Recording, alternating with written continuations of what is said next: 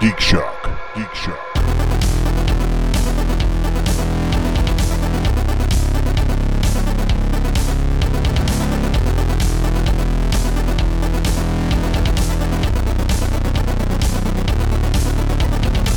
Oh, I think it will. Oh, bullshit. See, this is why Daddy smokes.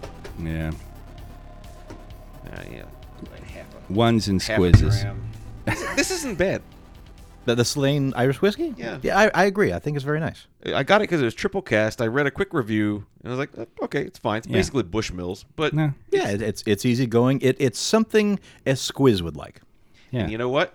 It was like a couple bucks less than Jameson. That's something a squiz would say. Yeah, definitely. Yeah. That's how a squiz weighs things in ways of Yeah. Jameson. It's How no many fireball, Jamesons I'll is tell it? you that. How many games of Risk is it compared to units of measurement? GeekShock, units of measurement. We got to get that table up. Yes, I measure things in board games of Risk. Yeah. So yes. Yeah, but that seems like a time measurement. You used it as a measurement of like distance. You're right. Yeah, no, I mean the board itself. area. Yeah, absolutely. Oh, the area. board itself? Yeah. Okay. See, I didn't understand what that meant. You said a game of Risk, not like the board, like the Well, board. 8 games of Risk. That's how big the bed is. It's 8 games of Risk. What's the biggest board game board? Oh, there it is. It is a game called Battle Masters.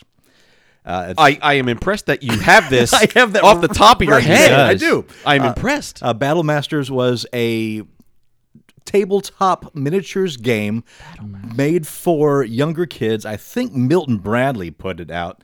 But it's had a bunch of miniatures. I think that Games Workshop had a hand in it. Wow. But the game itself had this massive mat that you had to roll out, not on a table because it wouldn't fit on a table. So it was a floor game. When I think of a big game, I Floor usually end up thinking of like Campaign for North Africa or some shit like that. But I don't know exactly how big that is or if you use that giant map in order to play. If you're using the map to play, then that counts, I'd say. Sure. Yeah. Battle Masters. I'll have to check that out. It's Yeah, it's really. you know what? Hard to find, but if it was a great introduction, that's what introduced me to miniature gaming.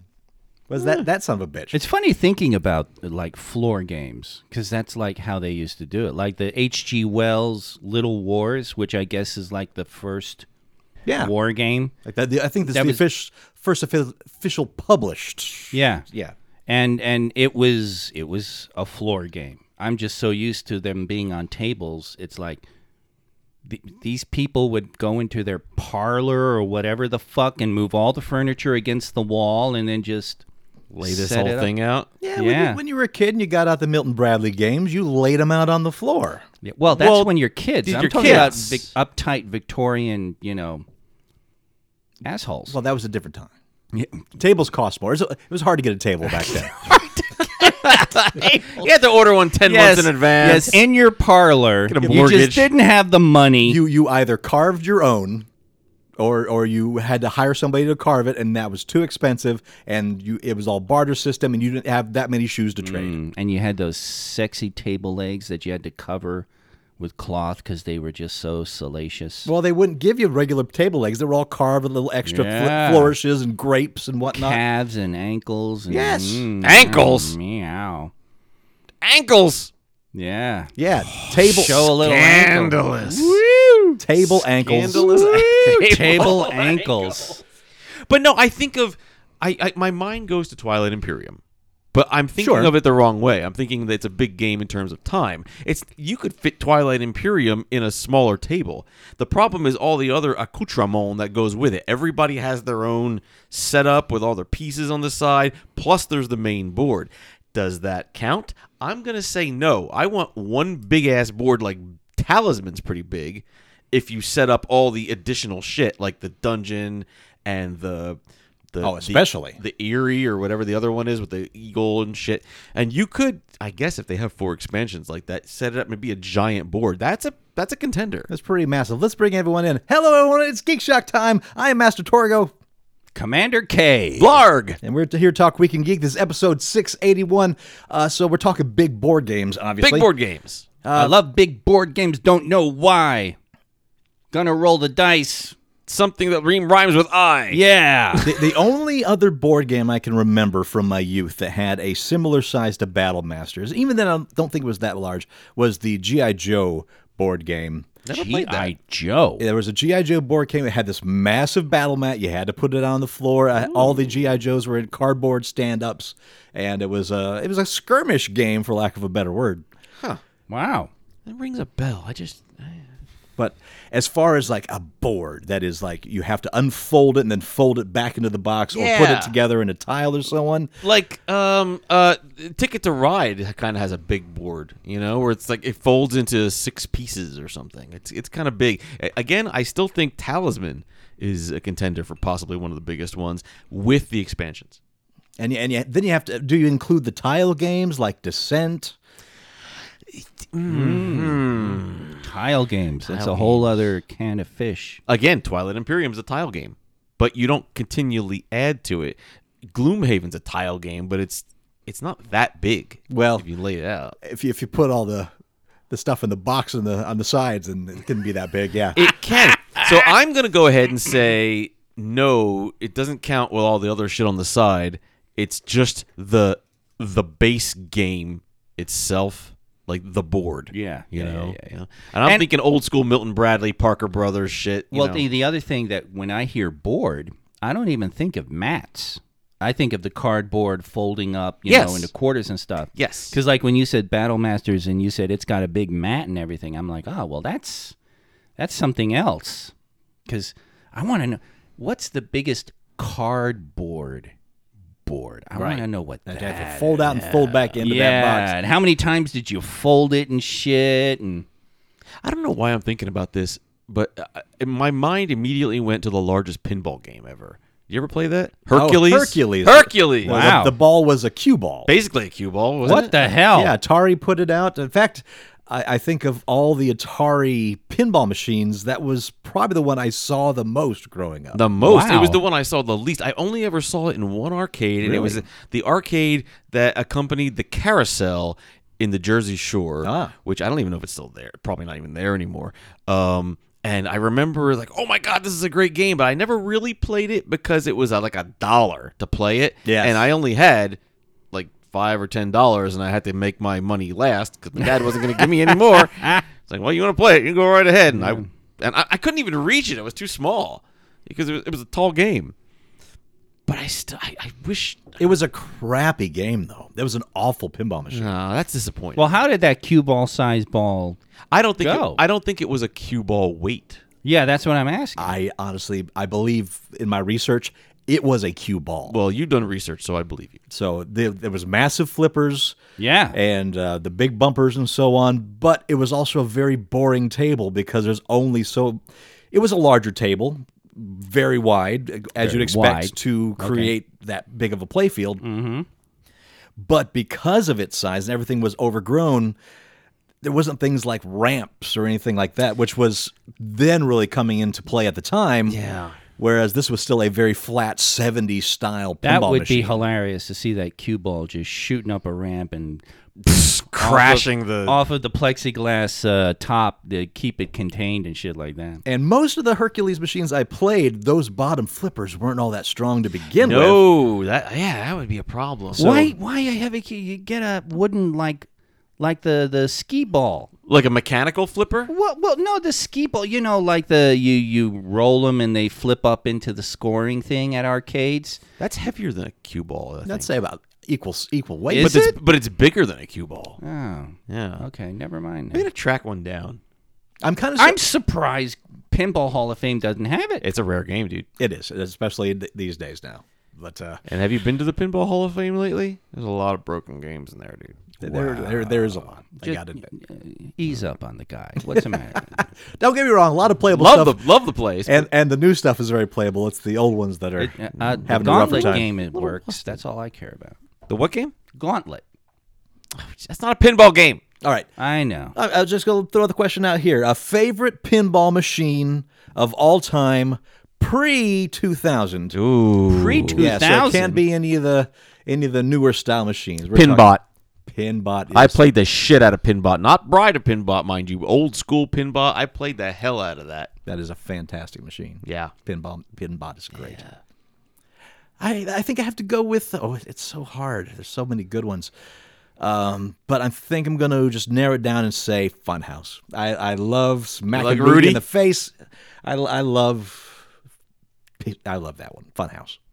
Don't look at me. I don't play pinball. Ah, you son of a... I get on the real games while you kids are batting that ball around. Yeah. You go play your Burger Time and we'll play some real pinball. Gauntlet. We're doing good. We're slaying evil. Not even original. Gauntlet. The Gauntlet Legends. Yeah. That's not even a real Gauntlet. That's crap Gauntlet. That's Gauntlet for kids. No, I'll tell you, the worst pinball game I ever played was the one I owned. Oh yeah. When I was a kid, okay, there was this game my dad got, and you put it in the basement, and it was like Galaxy or something. It was like a simple pinball game from like the 70s. There was nothing really going on. The thing about it was there was a wire loose or something, and whenever this thing got going, it would shock the hell out of me. I think your dad did that on purpose. So I'd play it, and yeah, somehow I still play the game. Jeez, I'm totally shocked. Did you pun? See what you did. Did there. you pun? He did. I saw Yeah. that. So like I'd play it and I'd get like I'd hit like a special thing for some points and bzz, like fuck out, and he would even make the noise. Bzz. I have never been shocked by a pinball machine in my life. So I'd play as much as I could before I'm like I can't do this anymore. I'm being electrocuted. That reminds me of the story of my friend. She was a bedwetter. So her parents got the pads that give you the little electric shock. Oh no. My goodness. Where does it shock you? Apparently, she started liking the shock. What? Yeah. Yes. So I could just see Vlarg sitting there playing the pinball game. Come on. Shock me. Yeah. Wow. I want to meet this girl. I want to see what she grew up to be. You guys. Oh, she. Well, of course, actress. Broken. No, yeah. She was my best friend in college. You guys would actually love her. She still get off on getting shocked? I don't know about that, but she in the musicals? She actually didn't sing. Nah. She did serious theater. Oh, totally okay. Broken. Okay. That's right. Friggin' Ibsen lover. Got it. Yeah. Was she method? Bet she was method. No, she was pretty classically trained, but she came out of Northwestern. She was a rarity because we graduated Northwestern theater, and she did the regional theater auditions, went straight into Harvard ART. Oh, shit. Straight into, which usually they like you to be seasoned with some life experience. So she did Harvard ART, came out ART? with it. What's the acronym? American Repertory Theater, I Okay. think, something like that. Came out with her equity card and just Nice. She has lived in New York and done regional theater ever since. And puts joy buzzers in her pants. That's what I got out of that. That's why I'm not saying her name. I bet she's It's fun at parties. It's Gwyneth Paltrow, isn't it? We figured it out. It all makes sense Paltrow, now. dude. Oh my God, Gwyneth Paltrow, dude. Well, that's really all you have to say, isn't it? You know that? Oh man, poor Gwyneth. Poor. Yeah, it's like she does all that health shit and everything, and quote unquote wow. health shit. well, and you've seen As much as I do health shit. yeah, well, and you've seen. She's. I too could put a smooth stone up my anus and call it health. Yeah, I think you should. I think have. you should. I think you should do. be celery. I am. It's just not jade.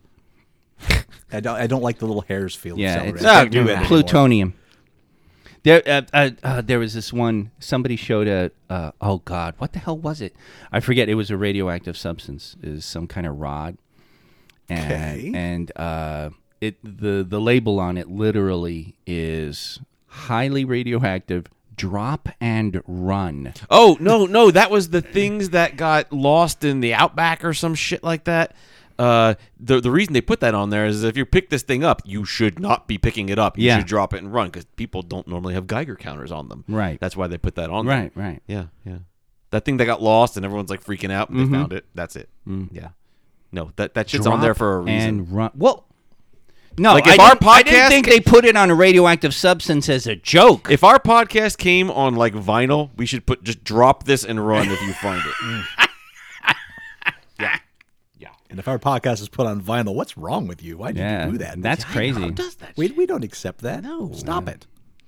8-track I or was- nothing. Yes. I attended a little get-together with my election friends, people that I worked with. And one of them I mentioned before, Leslie, she is a total TOS file. She's insane. And she showed me... For those who aren't aware what the hell TOS is, the original series of Star Trek. there we go. All right. Not everyone is our, Yeah. And she is insane. She's but we got to meet her. Probably got a joy buzzer down Oh, there. no. Dude, Barry, I was thinking of you when she was showing me her Star Trek room. Oh. Because she's got tons of... Oh, so she's very crazy. Yeah, I she's gotcha. Barry That's level a crazy. special kind of crazy. Dude, she actually had made...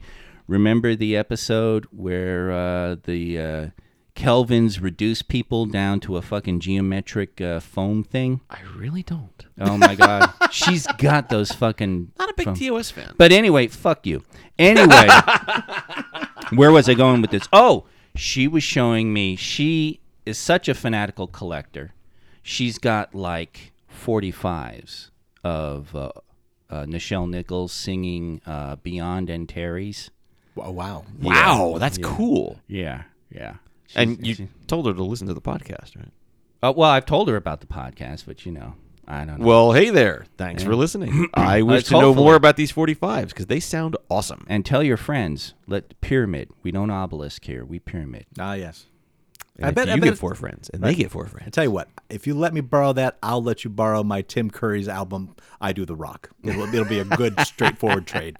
I'll tell you what I want to find. I used to have on an album, the WrestleMania or the World jeez.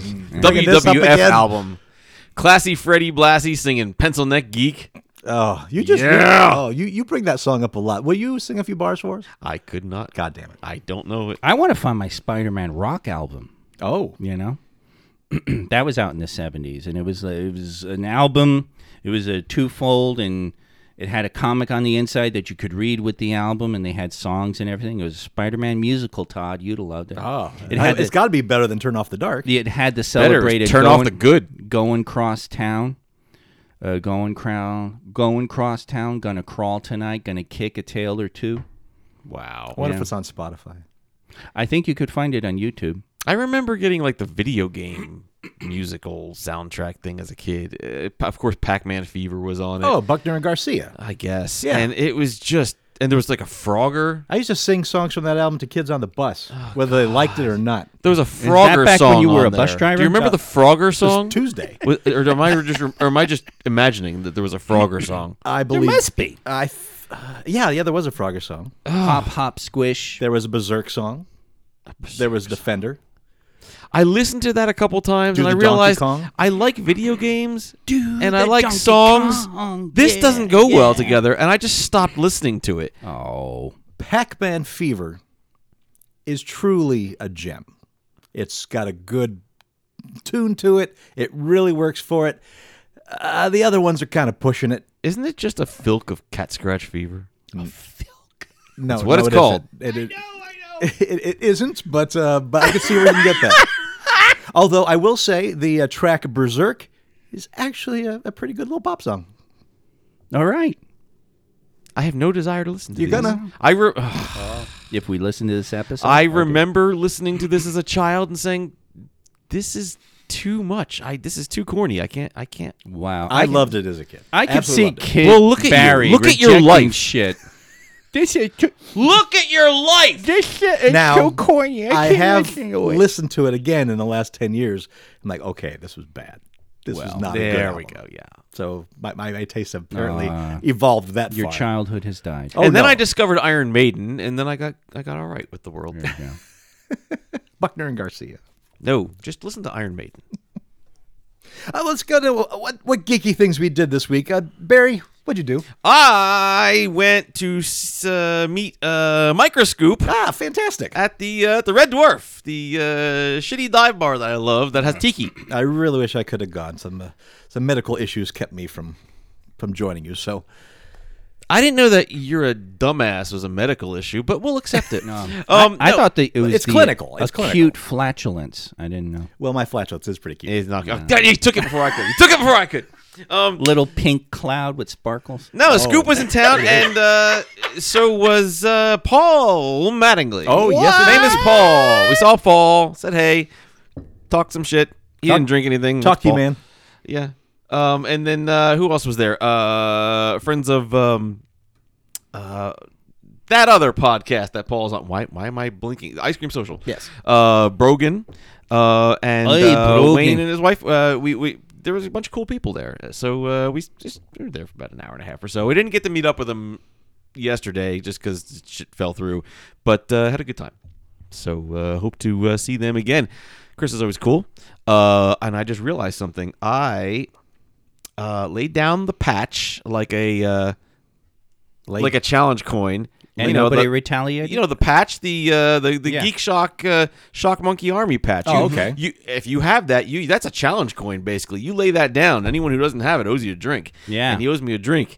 And he didn't pay for my Mai Tai. That mother. Some bitch. That's how. You see, you know what? I love and respect their success in their work, but those ICS guys, they're not paying for your drinks. And you know what that son of a bitch did do? He was going to send me, at least he says he sent me, some candy cigarettes to feed my habit. You're talking Microscope. Yes. But he did not send them to me. Oh, is that where this came from? Yes. Why do we have 144 fake eyelashes? This is amazing. Literally, it's a big plastic thing of eyelashes. You can see where cigarettes should be, but no, they're eyelashes. It's the dumbest thing. I don't understand how they could mix that up in Amazon. So, My God. So yeah, apparently that was an Amazon mix-up. That's an Amazon mix-up. I love that. It's the dumbest thing. But you know, I think we found a use for the future winners of the mini for Ko-fi members. I think you're going to find that those eyelashes make fine foliage for the bases of the miniatures. So, Fine foliage. Nice alliteration. You there. gotta color them kind of green. I don't have to. They're kind of perfect the way they are. They're black. Just as God made them. Uh-huh. Oh, there's a it says crisscross black band. Crisscross. Black Man. That actually sounds like a whiskey Todd Black Band. Larg would have on his shelf. I wish I had gotten this earlier so that I could have put eyelashes on the dewback. But You would have made a pretty do-bag. Yeah. Put some lipstick on it. A and lashback? everything. Yeah, put lipstick on that pig. So we will accept this gift. this gift of eyelashes. This gift of eyelash. Thanks, Microscope. But Thank no you. thanks, you jerk. Although I do not support your support of Barry's candy cigarette habit. It's gotten out of hand. I can quit anytime I want. He says that. Yeah, he's. You got to start getting some candy patches, folks. 'cause I we don't gotta have a break him of his habit. habit. That's what we need. Glucose patches. on his arm. And beef gelatin patches. If you're We're just gonna stick hamburger and sugar on this underneath a Band-Aid. That'll break the habit. if you're a member of our Ko-fi, you have access to our Discord where I posted a picture of Microscoop and I smoking candy cigarettes. It's spreading and it's not a good thing. Oh, my God. He's got one in his mouth now. I love it when a plan comes together. Oh, it's not even close to Hannibal. I wonder. This is how Hannibal talks. You know those No, smokers who get the nicotine tooth? They get that one tobacco tooth Oh, yeah, because yeah. their Water cigarettes tooth. always in the same plug.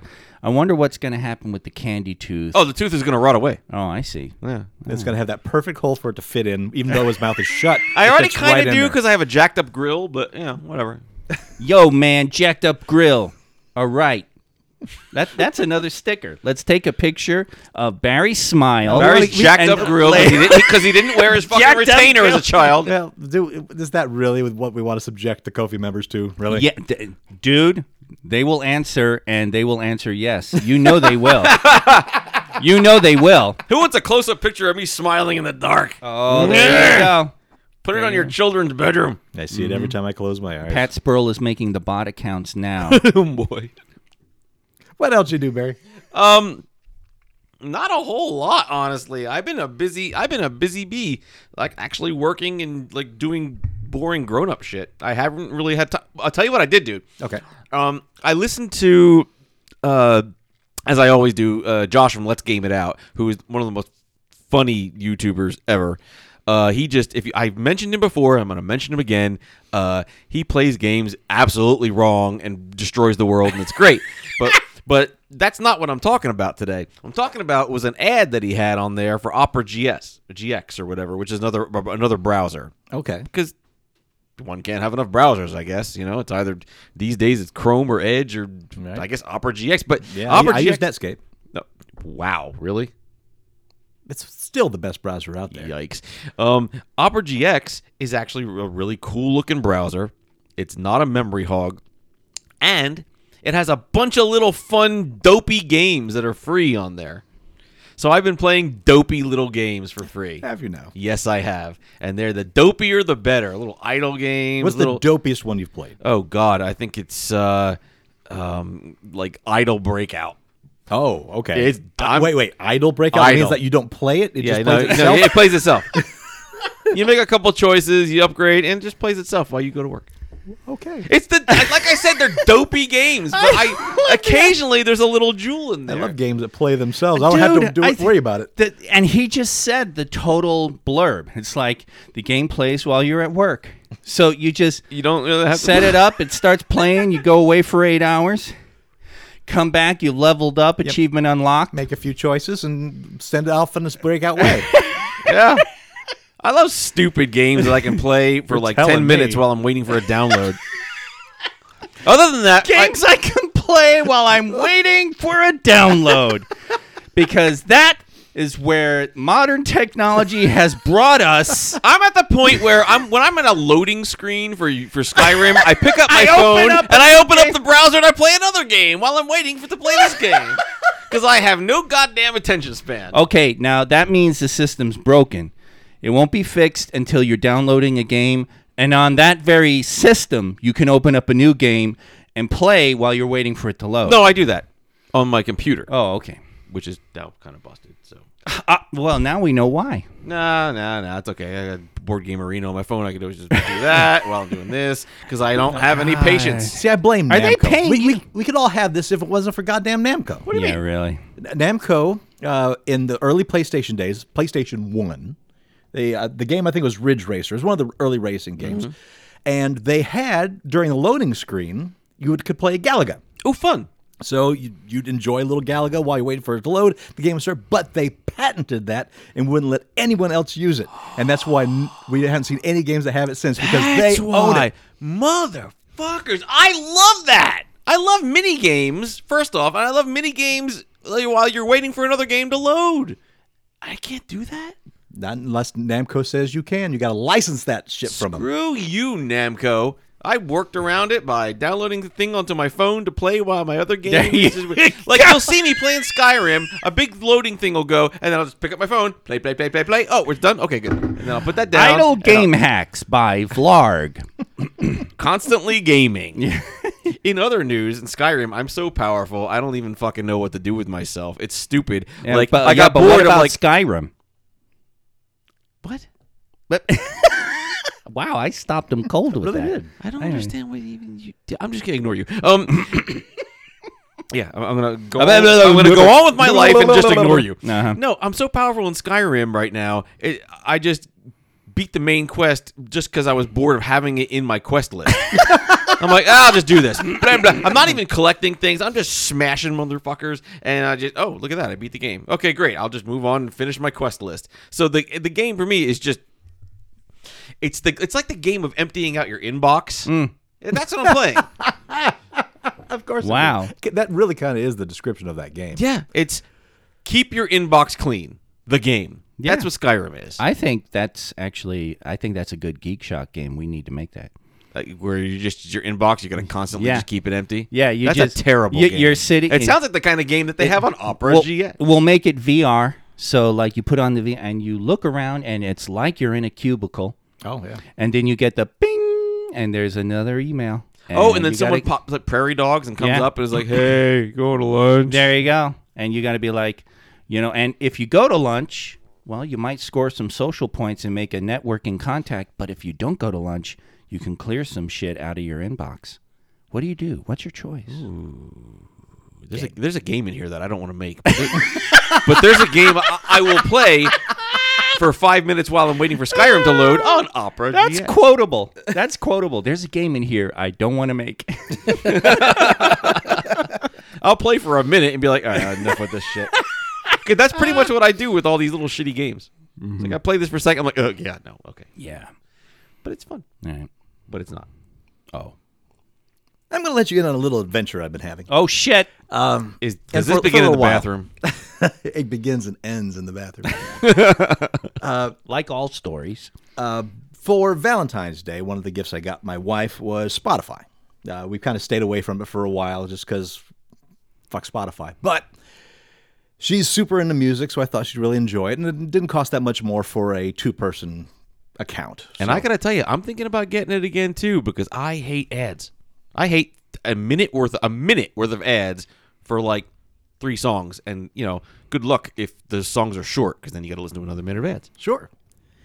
And so, I explored a little bit, but I decided I can't just get something and enjoy it. I have to turn it into some large educational opportunity. Oh God, dude. So I decided I would choose a genre of music that I know very little about. My wife knows a hell of a lot about it. Zydeco. And I would try to experience that genre of music from its beginning, and I'd listen to it all in album order. Mambo. I've chosen rap. I've chosen hip-hop. Oh, dude, no. Okay, now what flavor? There's a lot. No, all flavors. All of it? If it is, I started in 1979. Oh, No, sorry, 78. Started in 78. Sugar Hill Gang? Sugar Hill Gang, of course. And listened to every album that they have on Spotify in order of album release by year. I am up to mid-1986 right now, guys. Oh, that is rough. I have listened to a lot of fantastic rap. I've listened to a lot of bullshit. A lot of Grandmaster and Flash. A lot of in between. I like Grandmaster Flash. His stuff's good. The ones that I'm really... White Lines. There's a few, and some that you've probably never heard of, and it's probably for good reason, and most of this bullshit's out of L.A. Two I've discovered are my nemesis so far. I'm about to hit the second album of the first one. It incorporated a rule. The first one, I just blew my mind at how bad it was. Is a hip-hop artist named The Egyptian Lover. I love it already. Out of L.A., one of the old schools out of the West Coast. Awful, awful stuff. And his second album is about to come out about 4 albums away from where I'm at now. So I'm dreading it. But I didn't... Pause. Why do you have to listen to that one? Are you only listening to like the top ones of the... I have decided I am going to listen, because I was trying to think of what is a large genre of music that has started since I've been alive, so I can start from the beginning of it since I've been here and listen to it. And of course, hip hop is it. Yeah, but there's so much out there. It's not like Comixology or the Marvel where you're going through all the Marvels and stuff. It kind of is. Because you're also ignoring all the shitty comics. No, I'm not. Not with Marvel. There's a lot of shitty comics I've had to read. I'm an October 2007 motherfucker. I've read a lot of shitty comics. I will posit that there are more shitty albums of any genre, be it country, rap, rock, R&B, whatever, than there are comic books of Marvel. You're in for a long time. Oh yeah. Crap. Well, he's only on 86. How much? That's 7 years. How much music do you listen to? It started very easy because 78. There's 2-3 albums with a bunch of singles. Yeah. And then you get about 84, and it starts to ramp up. 86 is when it really kicks. You're gonna have to get choosy real quick. Nope. That's not the rule. You're It's going to be just like Marvel. stuck in the 80s forever. I have to read all the shitty Marvel stuff too. All of the power packs. I have to read all of those. I have to read all the Marvel Adventures for 8 and up. No. Ugh. It's Wow. been a trial. And he does all this. I do. Where does he get the time? I don't understand. And he this. can't hang out with us. I read comics. Well, that's why. I read comics in the bathroom. I usually listen to the rap albums either on the way to work or back from work if I'm not listening to an Wow, audiobook. that must put him in a nice mood for work. Todd's And the guy who's listening to the gangster rap real loud, and then like someone pulls up next to him, he turns it down. He's like, "Fuck the police." Oh no, he's turned that shit up. Yeah, because that's right. Todd has fucked the police all over the place. Just look at the guy. oh yeah, through and through. He's wearing an Iron Man shirt. Clearly, Yeah. no, he's the guy that the underground. cops come to the window From and the he's like, underground. this guy's harmless. Which, by the way, I will have you know that happened to me once. I can't believe Where it. the cops pulled me over. I don't know who it was with. It was a friend of mine, and they took one look at the back seat of my car, and I had like D&D books and Magic the Gathering cards. And I was like, these guys, let them go. These guys are Really? harmless. Wow. Like verbatim. Because, dude, back when I had my ponytail, they'd come up to the car, hand on their gun. Hippie. The first Filthy question they hippie. ask is, have you ever been arrested for a felony? Not convicted. It's like arrested. And that's their first question. Wow. Yeah. And then it's like, do you have a gun in the car? And then they ask if you own a gun. And then they're like, do you know why I pulled you over? I mean, it was like, and when the only time, actually, I was pulled over one last time after I got rid of my ponytail. It hasn't happened since. Knock on wood. Totally not like that. It was like totally profiled by the ponytail. Totally.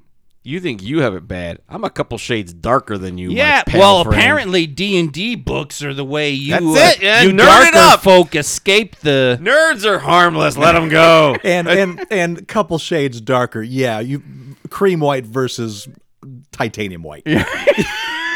I'm kind of an olive. It's my hobbies that make me pasty white like you.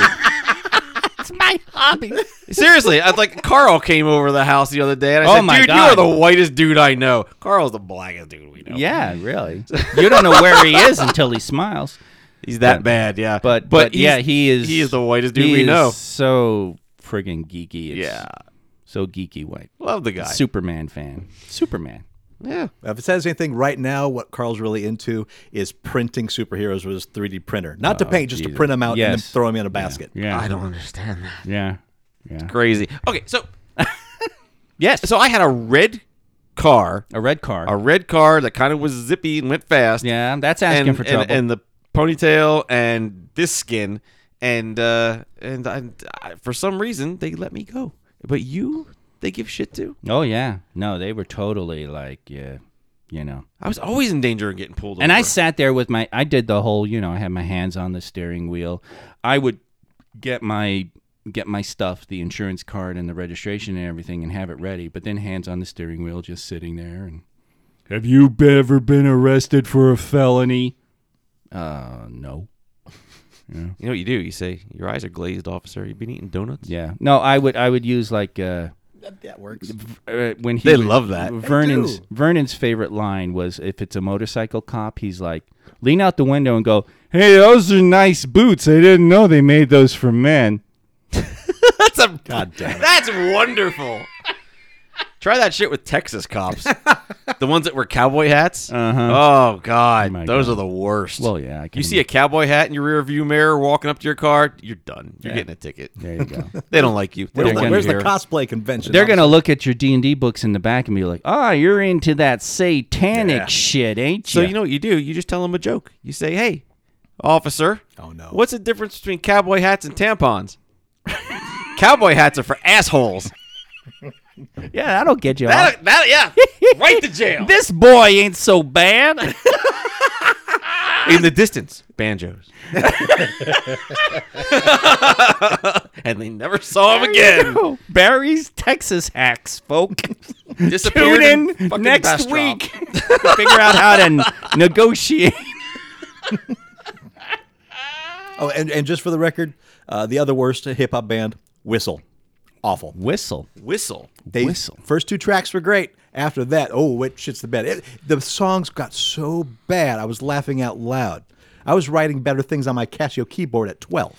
Can you just keep it to like the top 100 artists? This is killing him. Why That do you're you so listen to all the thorough. bad You shit? can't, because you don't get a comprehensive education just Yes. listening to the best Comprehensive, stuff. How Barry. is that a comprehensive? That's not comprehensive education, and people put out shitty things. That's all it is. I want to listen to how hip hop changed over the years in real time. It's not. It's technically hip hop, but it's not any hip hop anyone listened to. I love how this Doesn't is matter. killing him. Doesn't matter. These were actual releases. If they're on Spotify, for the most part, they were something that at least achieved some sort of sales at some point. See, I disagree. I think Spotify is more like Hulu, where, you got a lot of good stuff on there, but you go deep into the movie vault and you get some B, C, Z movies. I'm basing it off of internet lists of albums when they were released, so it's not going to be stuff that was thrown out there and never really tracked. It's basically everything that kind of exists along the way. That sounds exactly like you're listening to everything that was thrown out there. Kind of. Oh my God, you are suffering for no reason.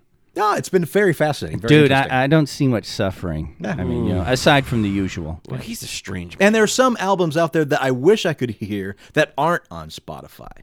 Like, I was supposed to hit MC Hammer's very first album this year, Okay. 86, but that's not available on Spotify. Oh. And there are some stuff there's some Curtis Blow albums that are missing. Oh my God, So that's what I would have you listening to. So, I mean, I've gotten a few Curtis Blow albums under my belt already, but there's been a few that are like, these were released, but they're not on Spotify. So there's some stuff I have to skip. But if it's there, I'm listening to it. Let me know when you get past the 80s, man. Oh, it's going to be a while. Gee, it's going to be a while until I'm past 86. Oh my God, I do not envy you. By the time I hit 89, that's probably going to be a year-long project. But I'm learning a lot. There are like 20 other things you can do that are more fruitful than this. I'm not here for fruit. Clearly, you're here for celery. Look at my body. This is not a fruit-filled body. Wrong kind of carbohydrate. Wrong carbohydrate. Well, enjoy the celery of hip hop. And when I'm not doing that, I've been playing Hogwarts Legacy. Oh, God damn it, I still haven't played it. It's been a fascinating little game so What's your house? far. What's your house? Ravenclaw. Okay, that's acceptable. That's where I ended up. It looks like a lot of people are getting Ravenclaw in this Yeah. game, though. Yeah.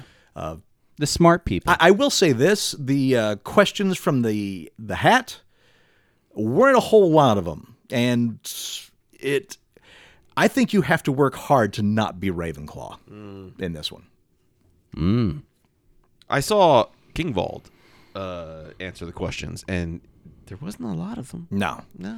You basically pick whatever house you want. The game, and it does let you do that. It's like, this is the house we put you in. Yeah. You want to pick a different house? Go ahead, right here. Here's your chance to pick a The house. house listens to you. He said that to his kid at the end of the last movie. The hat. I'm sorry. The hat listens Well, to you. that threw me off big time. The house listens to you. Wow, What you're so deep in it. That's a You're just Amityville? He did not That's a use the poltergeist. right term. I am. But haunted houses is what that goes to. It's like the house is always listening. But it's got that Harry Potter whimsy to it. But I'm still kind of early in the game. I've played about 5 to 6 hours in the game so far. I know it's an open world game, and I've gone out to explore some of that world. But for an open world game, it's very, very story centric. Like it doesn't, aside from getting some little extra experience points here and there. I mean, things in the game are still opening up, and there's a lot of spells that you can choose from that you learn along the way. So Yeah, I saw that's those. obviously going to open up very much so. However, I'm finding myself getting bored with it very quickly. Uh-oh. Still on it.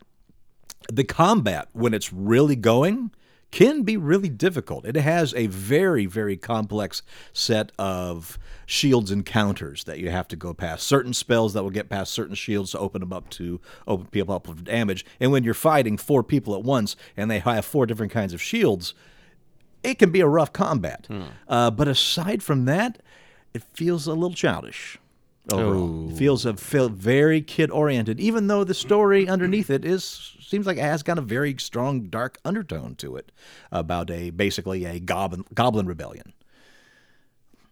I'm still going to play it for a while. It's a beautiful game to look at, and the Harry Potter whimsy of it is all there, and I'm really enjoying that. It's one of the few games that I kind of stop and take in the environment just for watching Harry Potter shit happen around you. I know what your character looks like. He's a damn mess, isn't he? No, actually, this doesn't give you that option to really thank mess God. up somebody. I know otherwise, because I saw Kingvald play the damn thing, and he made his character basically wear underwear for a while. Oh, well, you can change what you wear, yeah, but as far as the look... Oh, yeah, no, you can't become like a weird drow or something. Yeah, it doesn't allow me to create a complete chud like I like to do in these games. Yes, Oh, you do. I loved watching his characters in Saints Row, where they look like goblins, really. Oh, yeah. Freaky goblins.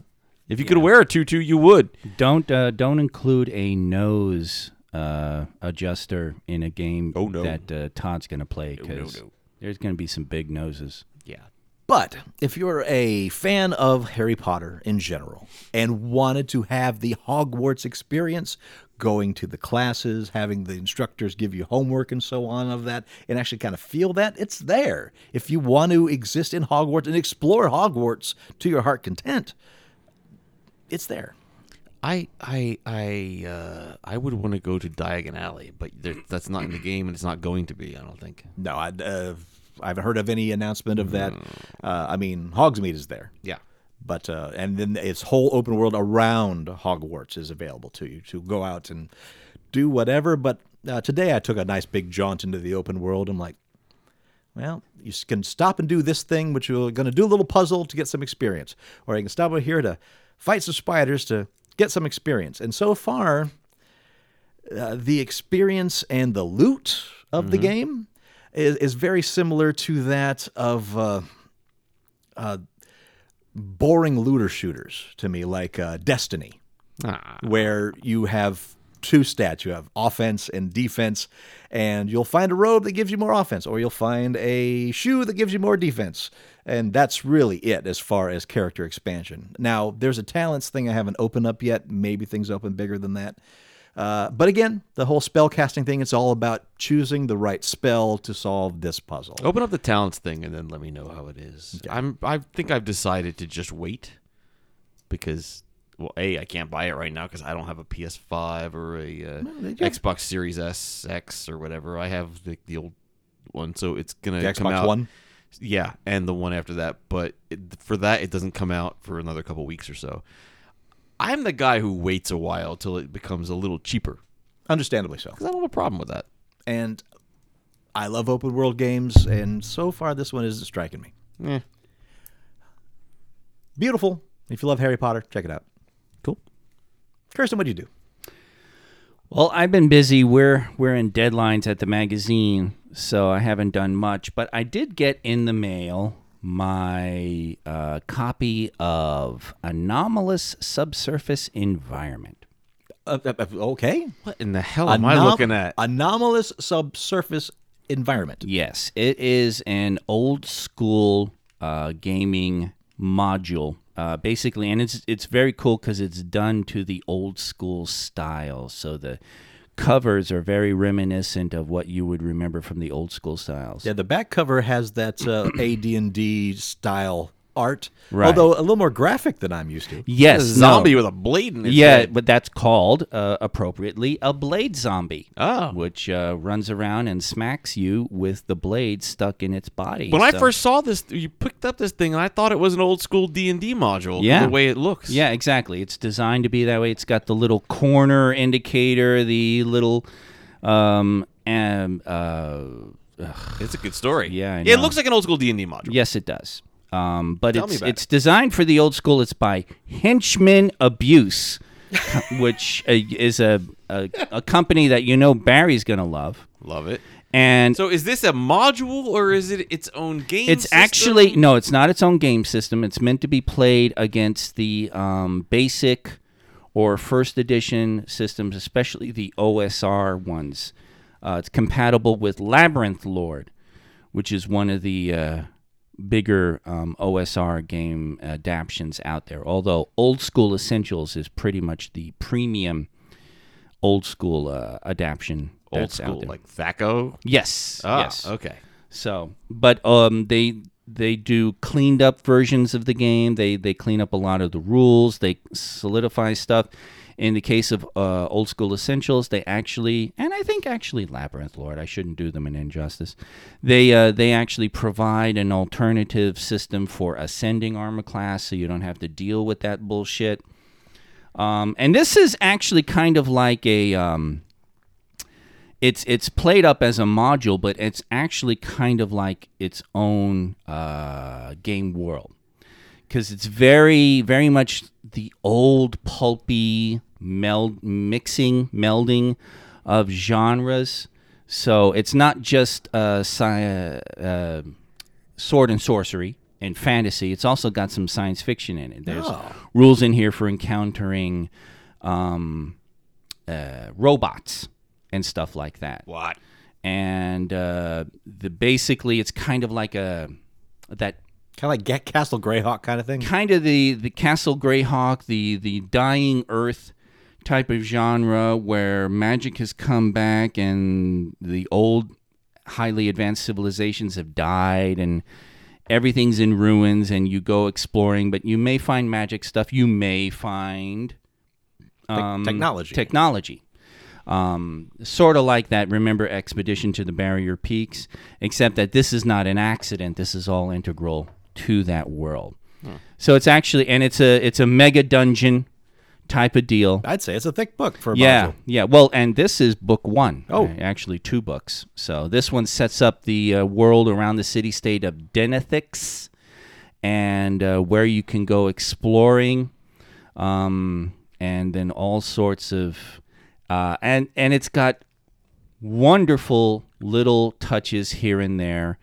There are a bunch of OSR modules that have like salutes to the Morlocks and Eloy, from H.G. Wells' Time Machine, or in this case we've got Mokhtars, which are basically mocks drawn from Thundar. Oh my So God. there is some Ukla the Mock. there is some Thundar influence in this wonderful little game. So it's actually very fun. You can run up against things like the Dune Ghost, which is sort of like a sandy, dusty nanite type of creature, or you can go up against, where was it? I want to get this right. The Sasquatron, which is a bionic Sasquatch. Is that the thing on the front cover? This weird ape thing? I don't know. I choose not to know. believe it is. Because the thing about apes is when they're even in black and white, if they're By white, the way, you have to start more conversations with us by saying, see, the thing about apes. yeah. I challenge you to do that once a week. The thing about apes in OSR is you never know when they are the white apes of Mars, Edgar Rice Burroughs' Barsoom stories, which had 6 arms, and apparently Dave Arneson and Gary Gygax loved throwing them out in all of their games, to the point that there is an old school monster called the Gorilla, which is a 6-armed ape. So that's the thing about apes, Barry. But actually, That's the thing about apes. if you look at this Okay, cover, all right. if you look at these cover, some of these guys look like Morlocks They do. from the Time Machine movie. So it's very much all that intermixed stuff, which you guys know I love. Sure. I love the messy mixing of it. So Henchman Abuse. It's called Anomalous Subsurface Environment. I love the title. Come yes. on. No. That's one of the things that catches the eye. And this is a beginning level, too. This is Adventure for Characters level 1 through 2. The second book is 2 through 3. And it gives more monsters. 1 through 2, and they're fighting apes? Wow. Oh, yeah. That old school, motherfucker. I get a real keep on the Borderland feel. for You that. get in there and you decide it's not balanced. You don't know. You may go into this fight and you die because you were stupid. Aha. Because that's the whole old school premise. If the characters die, it's because they were stupid. It's not anything that the GM did. It was brutal. I mean, that's some Tomb of I almost said Tomb of Annihilation. Tomb of Horror. Tomb of bullshit. Horror shit, yeah. Yeah, love it. Yeah. Brutal. Tomb of Horrors is crazy stuff. But that's some of the old school environment stuff that comes out that I really enjoy. That's really kind of crazy, wacky. I'm fascinated by this. So they've got in the second book, I think they've got they do. Let me see that. I want to see some old school art. They do some Todd, some race as class stuff. Mm-hmm. So you got like the Insect Man, which is not a race that you can combine with fighter and wizard. It is the race unto itself. It's a class unto itself that you play and stuff. Has its own abilities. Right. And that's one of the cool things about Old School Essentials is they play with a lot of that. I also got a couple of their zines. It's called Carcass Crawler. And those will have additional rules for additional classes and stuff like that. Wow, there's like 10 tables in here. Oh, and 10 pages. dude, OSR, you gotta have tables. Chart tables master. And charts, motherfucker. That's one of the nice things I like about it, too, is because there's a chart in here called Occasionally Tapeworm-Free Meals. Yes, sir, Bob. Fuck, dude. That's right. Is that necessary? I'm putting that in my kitchen. There you go. Fashion for the wealthy gentleman. Oh, that's Barry's table right there. This is screaming Hackmaster at me now. A little bit. It's very cool. It's a lot of fun. So I would look forward to actually. I like this the kind of old thing. school maps in here that Yes. they're like, this is exactly a square to exactly a square Yep. to a 45-degree angle. So you could build this very easily with Dwarven Forge, which I like because I have a That's lot always of it. helpful. The font, of course, is like that old school BX font. It's very readable. It's very readable. It Yes. feels very comfortable to me. This has a. This feels has like home. This has an old school basic D&D red box feel to it. Exactamundo. This looks like the cover's even yeah. fucking red. I'm very sad because the second one is green. It's not blue. It's like, guys, what are you doing? Yeah. I don't know. They went elsewhere with that. I don't know what's going on. Cornstalk Warrior, and there's Yes. an image, and it's Yes. the goofiest thing. Yeah, cornstalk. It's like a genetically hybrid corn plant that actually went sentient. I'm sold on this. By the way, There's a like a dog warrior thing, but you think like kobold. No, it's called Doberman. yeah, Fucking kidding me? yeah. It's beautiful. It's poetry. It's got a little bit of that Gamma World Gonzo, but it's still enough D&D and stuff that it's a lot of fun. I really enjoyed reading that. And I might, run that someday. I don't know. It's kinda What cool. the hell is a Sasquatron? There you go. if I am able, which of course my life these days, but this sounds amazing to me. I have to read this. This is great. The Sasquatron is a gigantic, hairy humanoid that has undergone terrible modifications. The monster stands 8 feet tall, has a thick brown pelt. Its head is a cylinder of black metal, studded with glowing, blinking gems, and encased in a clear polycarbonate sphere. And its right arm has been replaced by the claw of a giant crab. What the shit? There you go. And it's got an image, and it's as goofy as you think.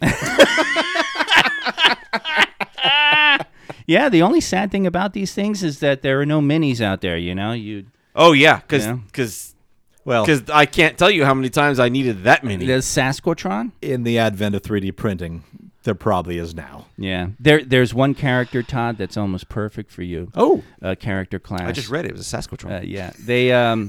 They call it they do a lot of playing around with things. So they have like the Warden, which is basically a ranger with no spells, right? Okay. And the way they do it is because OSE continues the old school trend of different experience tables.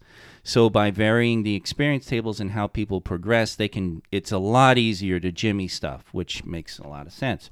So there's one character class called the Mage, which is basically a Gandalf riff. And one of the first notable things about the Mage is he has no spell list and no spell slots. So it's all knowledge. It's all I know stuff. You've got a staff that can like light up and maybe is +2 to hit. That's very Gandalf. But basically, when you want spells, you need to purchase or make scrolls. Because the mage, while he doesn't have a spell list, he can actually use any scrolls and stuff like that. And I was looking at that, and it's actually a very cool concept.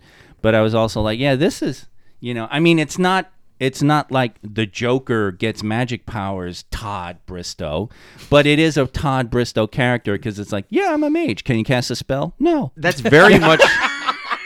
That's very much how the Lord of the Rings MMO was with the class of lore master. Yeah, because you can't be a mage, you can't be one of the the Astari, Maiar sure, or yeah. whatever. Yeah, Astari, Maiar? Well, the Astari were Maiar. Okay, yeah, I'm. That's okay. You were there. You were there. Don't take yourself down. I don't know as much as you do about Lord of the Rings. I'll admit that. That's okay. If Stephen Colbert was here, we'd all be embarrassed. This is true. So, yeah, for many reasons. Yeah. Well, he'd just look at us and say, "This is your show, really? really? That's People why are I'm here? entertained by you assholes." I'm gonna fire my agent. You have an agent? No, he does. Oh. Or he did until he came on this show. Well, if he hadn't quit already, he would quit by the time we hit news you don't give a shit about. Oh, yeah! We're doing so good. Maybe he'd forget that it's a news show. I know. He never does. God, this is why I smoke candy cigarettes.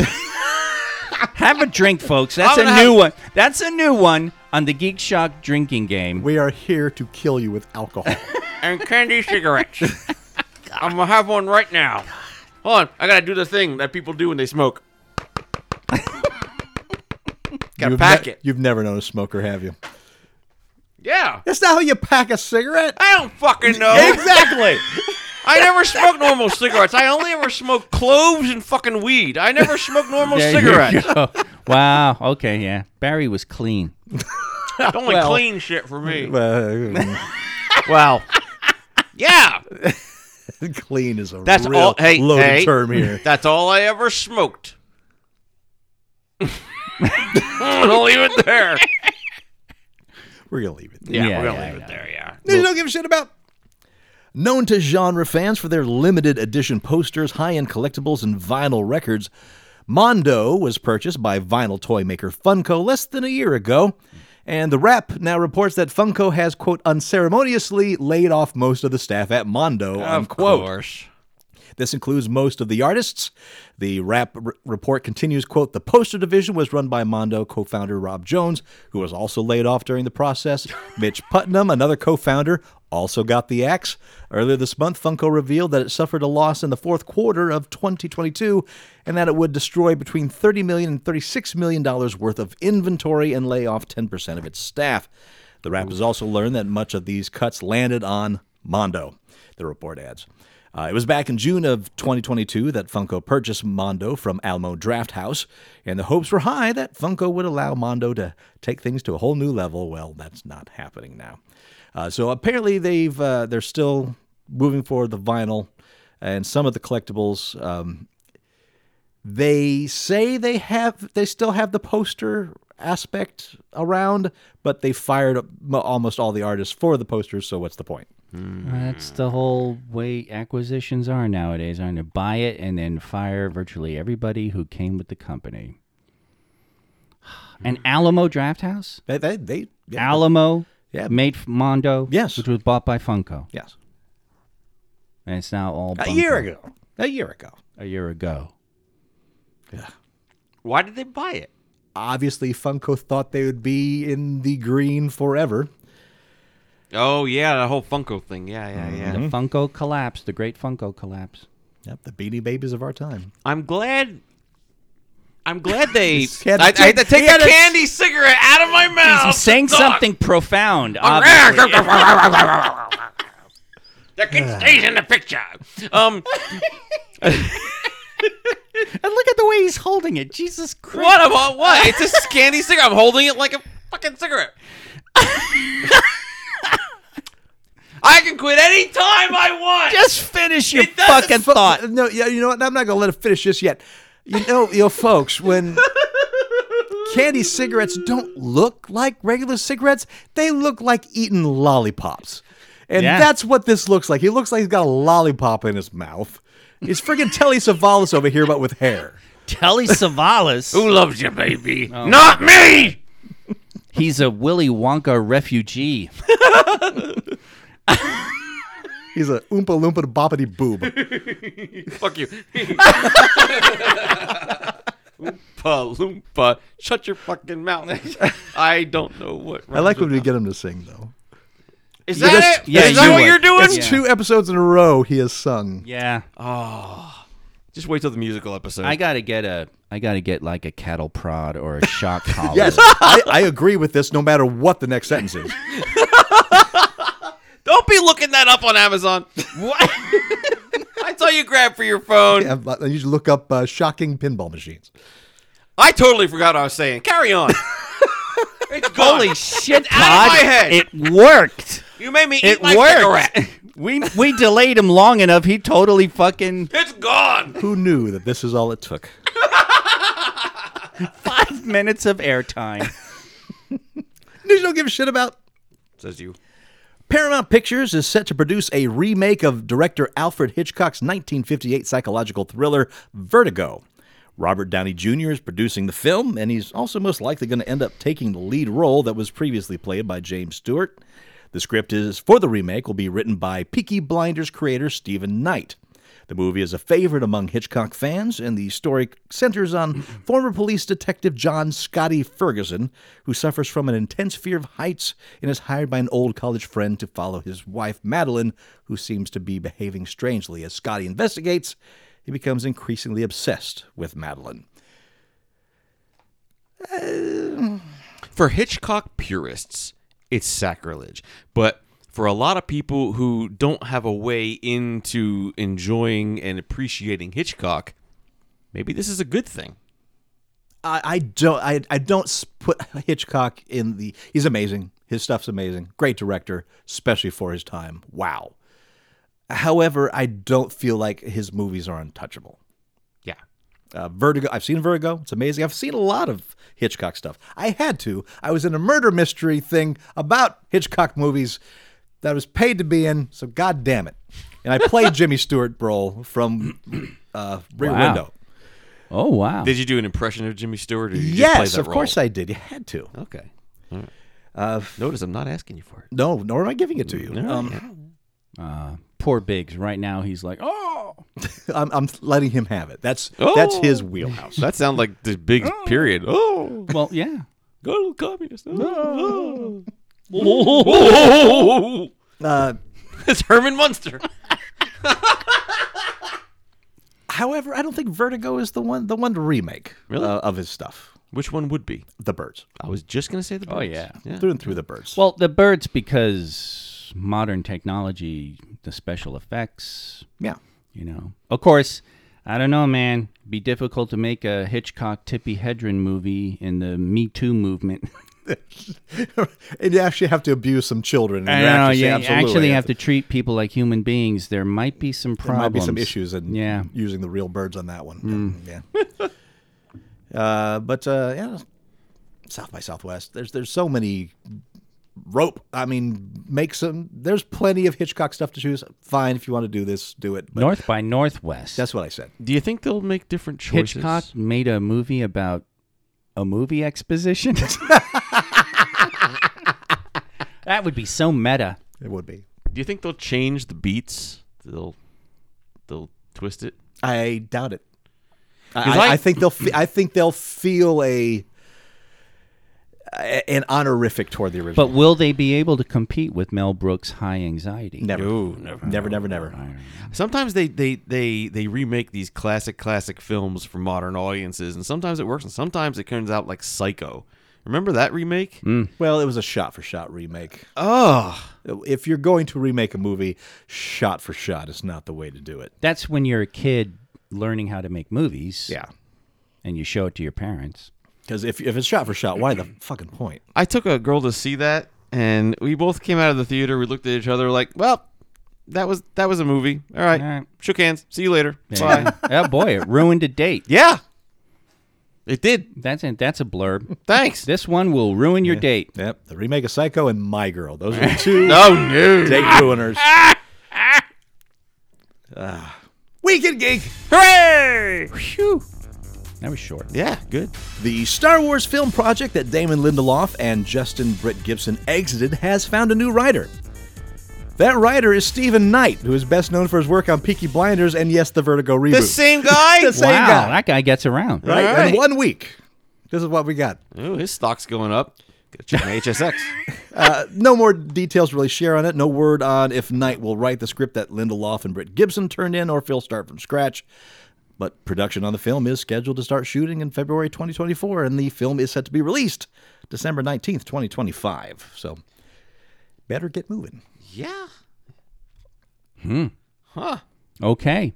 I wish I knew more of the stuff. I mean, I know you did Peaky He Blinders. did and that Peaky was Blinders. Good. Yeah. He also did Eastern Promises, Oh, Spencer. dude, you had me at Eastern Promises. Yeah. I've never seen Peaky Blinders, but I hear wonderful things. It's good. It's good. Yeah. How is it compared to Sons of Anarchy? That was a very spit-filled breathe-in. It's not apples It's very to apples. very, It's a different very English. It's a different very thing. Irish. Very British. English. Okay. And- Well, yeah, of course. And very working class, very rough. It's I can't compare it to Sons of Anarchy. You can't. Just watch it. It's that different. It's very different from Sons of Anarchy. Very different. Less soap opera-y? or more soap opera-y? No, it's a different kind. Yeah. It's a different animal. Yeah, it's all- Check it out. They're all Try it soap on your own. operas with some blood and guts. Yeah, but some are more soap opera than others.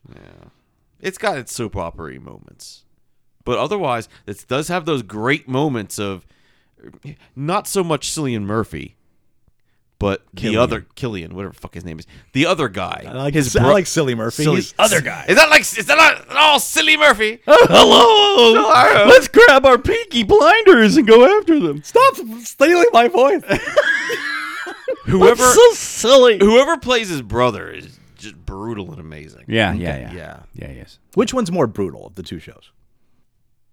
Wow, okay, can't even answer that. I'm having trouble. Dude, I'm gonna have to say Peaky Blinders. Oh, wow. Dude, they're Peaky Blinders. Yeah. Because they put razors Right. in the peaks of their caps and then they slash your face. Which doesn't happen a lot in the show. Kind of friends you want to You have. totally just ruined where I was. Thank you. Sorry. Pissed Wow. your Cheerios. Way to wingman there. Sorry. Sorry. Well, to be fair, To be fair. Sons of Anarchy. There's a lot of sons, but not a lot of anarchy. So Well, it's. That's true. I heard that it was like a Hamlet. there's a Thingy. Hamletness to it. In fact, in the first season, I'm like, okay, this is going to go the way Hamlet, isn't it? And All it is right. very much so. Yeah, it's Hamlet. What's that guy's name? Stephen Knight. I'm checking my Hollywood Stock Exchange right now. Oh, he doesn't have a symbol. All right, I have to keep an eye on that shit. Get that out now before the episode drops. Because Because it's going to be a run. Yeah, give me a run. Yeah, no, I don't even have the money in this stupid thing. motherfucker so broke invest in his a run. Hollywood's No, I'm sex doing all exchange, right, he's and I'll got tell no you money. why I'm doing all right because I sold all my Jonathan Majors as soon as that little scandal thing came out this week. If you're Yeah. paying attention, That even knocked down the Avengers 5 stock. yeah. Holy shitballs. Okay, for people who don't know, he got arrested for allegedly doing some bad shit. What did he do? Like Domestic abuse, violence kind of, or something yeah. like that. I don't know if it's true or not, but his HSX stock just plummeted. Yeah. So I got out of that right in time. Like, oh, right there. Well, supposedly there's a whole bunch of shit coming out now about this guy, which is kind of weird because it's like, Why'd they sit on it till now? and doesn't Marvel vet this shit? I yeah, don't you know. think You would they think. would? You would think. You would think. I don't know. Because it's sort of like it's an awful lot for a Marvel casted person. I don't know. You know what? Regardless of however it shakes out, I think he did a great job as Kang. I think he did an amazing job in Lovecraft Country. Yeah. I So- didn't recognize him. Whatever. There you go. And with that nose, you recognize that guy. Yeah. But I say the same thing about Jeff. Yeah. Yeah. That's true. Have you seen Quantum Mania? Have any Yes. of us? I have not. I thought you were going to say, have you seen Jeff? Yes, he often sits next to me in the show. Have you seen that nose? No. I've seen Quantumania. I really enjoyed it. Okay, now I'm remembering. You quantumated. You commented. Jesus Christ.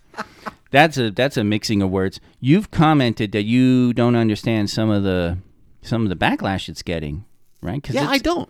I had a fun time watching that film. Yeah. I don't get it.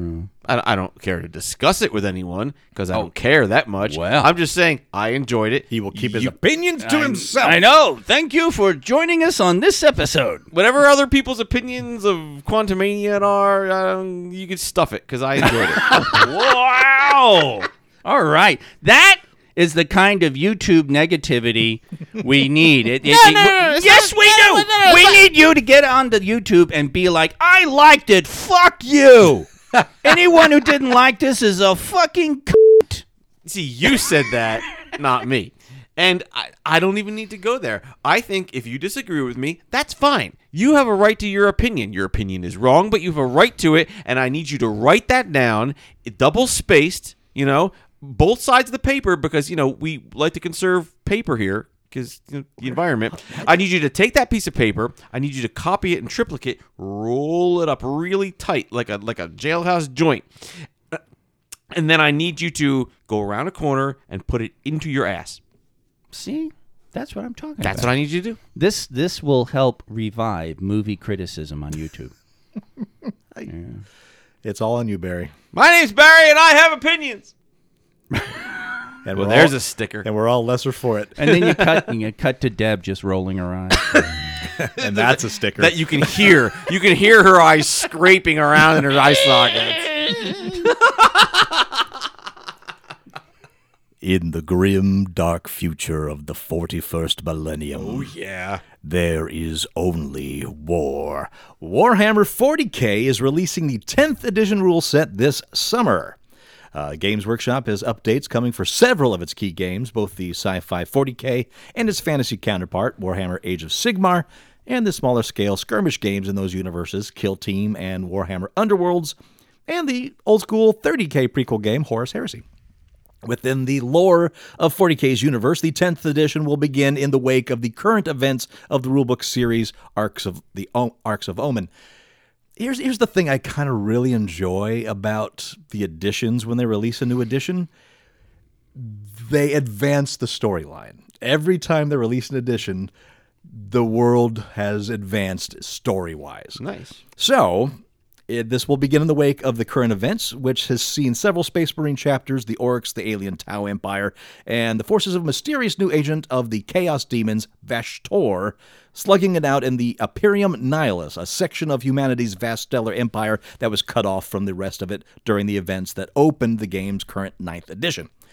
With that conflict about to climax, 10th edition sees the galaxy turn its eyes to the leader of the Ultramarine Space Marine chapter, Rabute Gileon, after the swarming masses of the alien Tyranids of the thought-defeated Hive Fleet Leviathan launch a surprise attack on the other side of the Imperium, revealing that it's the largest ever Tyranid force surrounding the entire galaxy.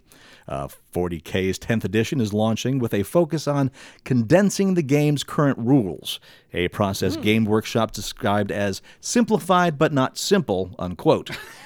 This condensing puts much more of the game's rules and abilities into actual units in the games themselves instead of taking up separate phases of a turn. For example, the psychic ability phase, where your magically enhanced characters cast spells, has been removed, for example, with psychic powers now being treated as the same as regular attacks resolved in combat phases, or being administered through 40K stratagem systems, a raft of abilities and buffs that your army issued as command orders at the beginning of turns. I'm so glad to see that go. That made shit so confusing. You know what's aggravating?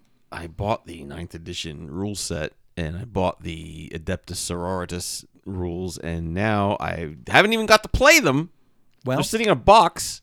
Well, with many of these abilities now baked into newly condensed datasheet rules for each unit as an army, Games Workshop says the intent is for players to have easy access to all the rules they need to play their faction. That means they'll have less to learn about matchups against other factions in as little as 1 or 2 sheets of rules instead of hauling around multiple books worth of rules and mechanics with their armies. The new updates to the way armies are constructed constructed. The intent is to remove a lot of the external layers of depth in 40K while transitioning that depth to the actual forces of the tabletop. Access to those rules will be easier thanks to an overhauled app that will host the core rules for the 10th edition, as well as the newly balanced data sheets for every faction in the game for free upon launch. Not only will this mean that players can start playing with their current army straight away without having to wait for their updated rulebooks, but Games Workshop intends to use this digital-first approach to rules to make it easier to issue updates and errata to the game based on feedback and playtesting. That easier accessibility for the game will be include a brand new format to play 40K called Combat Patrol. Based on the current starter box sets Games Workshop sells for each faction, Combat Patrol will have slightly simpler rules than the 10th edition proper, with the intent that newcomers or people who want to try out a new army before committing to a sizable force of miniatures can pick up one of these boxes and have a force that's immediately ready to go to battle against similarly balanced forces from other box sets. This is needed. 9th edition, better than 8th edition, but it had some problems, and those problems were stratagems. Every single army had their own set of cards that would allow for rerolls or whatever it is, but there were so many of them. They cost command points. You get so many command points per game. Overcomplication. Yeah, Yes. I get it. Yeah. And now they've just said, okay, these characters can do that. It's on the data sheet. There was an extra set of stuff that just made things overly complicated, that if you fought against an army, you had no idea what you were fighting against, because unless you owned that rule book and studied it, you wouldn't know. This is a good move. This will make Warhammer easier to play without making it... It strips away the complexity. That's of it. good, The because it over was, complexity. I hadn't played it yet, but it was looking very complex. Yeah, and a lot of that was those stratagems. Of course, I haven't even gotten past the open the box and empty all the pieces out and glue all the shit together, clip them, glue them. That's a lot of work. Haven't gotten to that point yet. And then you have to paint them. Oh, jeez. If only you knew it, dude. I know. It's like grinding in WoW. It is. But I do also love that, one, their app, they're making the data sheets free. So that, because that was a big problem with 9th edition, is that you had to use the 8th edition rule book and those stats. So people that got their new rule books right when 10th edition came out had all this new stuff to play with, and you were still left with the old stuff until your book finally came out. So are they going to put out new books? Yes. Yeah, but for now, everyone has rules that are up to date. Yes, and that's another thing, is that whole up to date, because Warhammer puts out errata after a few months. Okay. They said, okay, now that there's been enough of this played out there, and especially in competitive field, we now see where the balance issues are, so we're making some adjustments to fix those balance issues. But you still own that physical rule book that has none of those changes, so you have to go online, find out what all that errata is, apply it mentally, or start writing in your books to fix this until a few months goes by and another errata sheet comes out. If this is done digitally, it's something they can fix on the fly as it comes. That's a lot. It is, but the big problem with if you start 9th edition now is that the rule book that you have is out of date to what the rules are for competition. And it's been a problem like that every time they put out an edition. It starts out fine, and then they start fixing the rules along the way that you have to study a lot.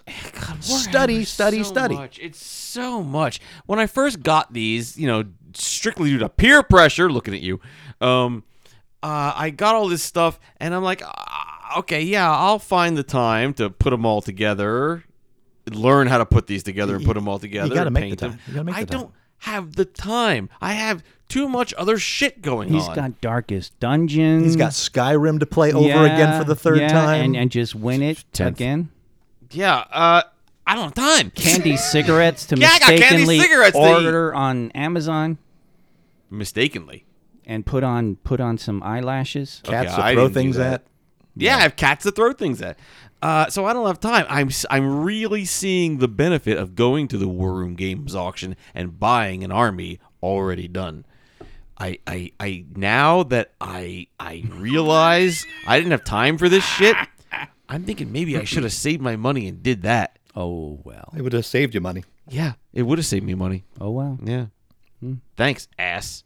If you want a Necron army, they come up all the time. Oh, All the time. you talked me into Adeptus Sororitas, battle nuns. I did not even suggest that Chicks one in to him. chainmail. He asked me, "What do you think of that one?" I was like, "Yeah, that's pretty good." That's what he bought.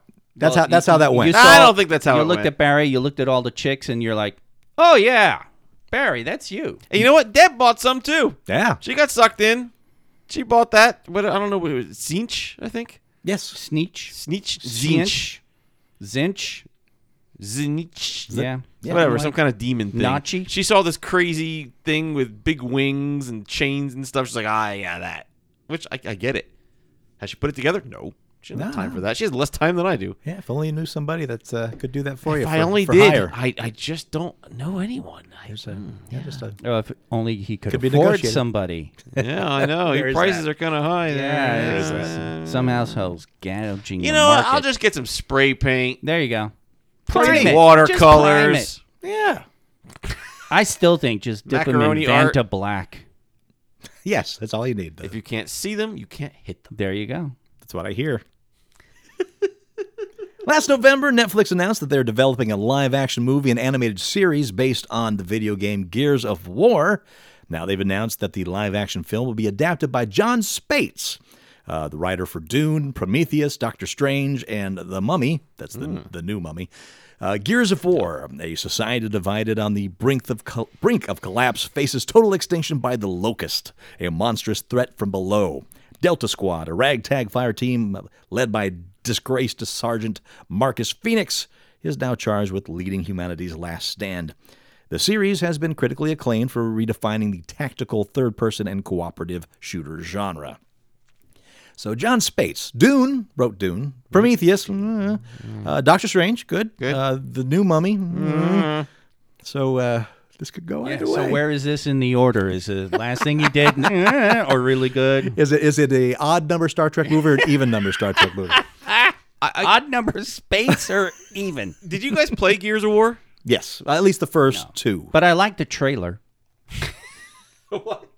The trailer. With the pretty piano music. Oh, It okay. was really cool. It was. It's just this really big dude in really big armor shooting aliens. I don't see how it redefined anything. It added a cover aspect that third-person shooters did not have up till then. So it added cover. Cover. Really? Yeah. Dude, The cover, the reload system, and at the time, it all was pretty newfangled. because We look back on it now, and it doesn't look like much, but we've had a lot since then. I've played like 4 or 5 or whatever was free on Xbox Game Pass, and they were fun games. But at the end of the day, it's a shooter. Yeah, well, yeah. So I don't see what the innovative thing is. Maybe if I played the first and second ones when they first came out, but I'm not a big shooter guy. Yeah, that's really when they came out. They added some new things. Yeah, and I don't see who's playing Marcus Phoenix. Doesn't say, does it? they're. I don't think it's been cast yet. Okay, he's gonna have to be huge, based on Marcus Phoenix in the game. Oh, dude, sure. Dude is ginormous. Everyone on there is super roided out. What's the name of the actor that played Drax? Oh, that guy. The guy who played Drax. Yeah, Kirsten could answer it now, but he ran to the bathroom. He's peeing right now. Kirsten's making a pee-pee. Yeah, I know who you're talking about. Dave Bautista. Yes, Batista is lobbying hard for that. I could see it. Yeah. I could see it. He's big enough to play it. So he wants it really bad. So I'm guessing that He'll probably get it. it's probably going to happen. Yeah. He's got enough cachet that if he wants it, I'm sure they'll come to a fine negotiation for a price. Yeah, it's a for something he video really game wants. movie. It's yeah, maybe. I just didn't think it had a really amazing story. It wasn't. Story-wise, it was generic. Although I will say, it was the first time I ever felt the weight of a character while playing it. Like, Marcus Phoenix is who you played. And of course, if you played multiplayer, you played other characters. But you felt like you were a 300-pound dude. The way that he moved, the way that you almost felt the ground shake with the run. Probably the closest thing to a Space Marine of 40K in video game form that I've seen. Oh, yeah. That's so Batista has to play it because I don't think they could get anyone else that would have that weight to the character. There it is. That's perfect. Weight. You don't even move super fast. No. And that's kind of the point. It was more about cover. It wasn't. There was nothing dexterous the about cover that. system. There was no dexterity in that game. No. It was about being a huge dude with a huge gun. And the grenade tracker, right? That's the one that had the arc tracker for the. When you throw Yeah, the I think it grenade. did. Yeah. I remember I played that. I think it might have been the first version with Chad Randall. We played so long. It was dawn when I left his house. Ah, And I was walking out to my car. that was the best. In his apartment complex, and there were a group of kids, just some teenagers, talking before they caught the bus. And I remember looking at them, and I shit you not, my brain visualized the grenade tracker and the arc where I needed to put that grenade right in the center of those group of kids, and I was like, I need to go home. I need to go to sleep. The worst is when you leave your friend's house after playing GTA. You shouldn't drive. Yeah, really. After playing that. I'm like, all right, if I just ram this guy off the road, I'll just swap this car for a better car. Wait a minute. Shouldn't do that. Or worse yet, you Uber, and you're just sitting in the back like, what are you doing? You totally let that guy get away. This was far before the time of Uber. Yeah, I know.